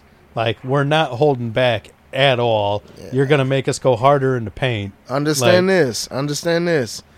A lot of the women, sometimes when we leave, when you think we left the women at home, they wanted to stay home because they knew what the fuck. First of all, I ain't staying up this late. Yeah. Okay, I got kids. Second of all, somebody's got to take care of the kids because you're drunk. Because you're gonna be drunk. I know exactly how your ass gonna come in the house. Second of all, you gotta know we smoking cigars or whatever, and we drinking. Yeah. Listen, man, this probably might not be the place to bring your girl. And that's that. So I like he caught on pretty quick. Like I said, he's a smart kid. But he caught on pretty quick when I told him. I was like, look, you could bring her, but you already know what you're subjecting her to, and we're just going to be worse. Like, we're not going to hold back. And he's like, yeah, I guess you're right. You ever heard of a speed bump, right? Speed bump. You're driving the car, speed bump. Yeah. Got to slow down. Okay. A wise man that go over the first one. Damn. Okay, it's 5 of them. Let me adjust. Let me slow the fuck down. Yeah. A young motherfucker. Let me tell you something. That fair warning was that first speed bump. Yep. For you young guys, right? We all young, but for you younger guys, do not be 21 and your lady is 21, 22. Do not bring your lady around a bunch of drinking ass, watching 30 fights. Plus. Yeah. That is the worst mistake you can make. Yeah. Because without us trying to be disrespectful, respectfully, you might lose your girl because she might think you're not cool enough. These assholes? Or you not cool enough. They way more funny than you. Because you a little bit boring right now. Yeah. So, just respectfully, we didn't learn our lesson. Yeah. I knew not to take my wife, my future fiance, around my dad and them. with all that wisdom when they been drinking. Because some shit gonna come out that's just blunt. Yeah. That she might be like, damn, that's FYI. I'm just gonna leave that there. I'll leave that there. We ain't gotta say nothing else about it. Yep. Don't do it. What? Don't trust me. Don't do it. So I'm going to ask you now, how long do you think we've been going? On this? Recording. Give or take, let me see. Maybe about 3 hours. Oh, all right. Let's see. Right now we're at the 2 hour and 50-minute mark. Hi. So Close enough. I think that's probably a good way to end it off. Yeah. So, everybody, thanks for tuning in. To be continued. Yeah, this will definitely this is going to be glorious having somebody so close with the same interests and availability, I should say. Yeah, I'm pretty sure you'll hear me and Riley bullshit some more in the not so distant future. So, yeah. If you didn't check it out yet, I got the 2 episodes on YouTube that were not released as audio. They're just the video on YouTube episodes. Check those out if you feel like you should. If not, whatever. I don't give a shit. Fuck you. No. Until next time, I will talk to you later. Peace.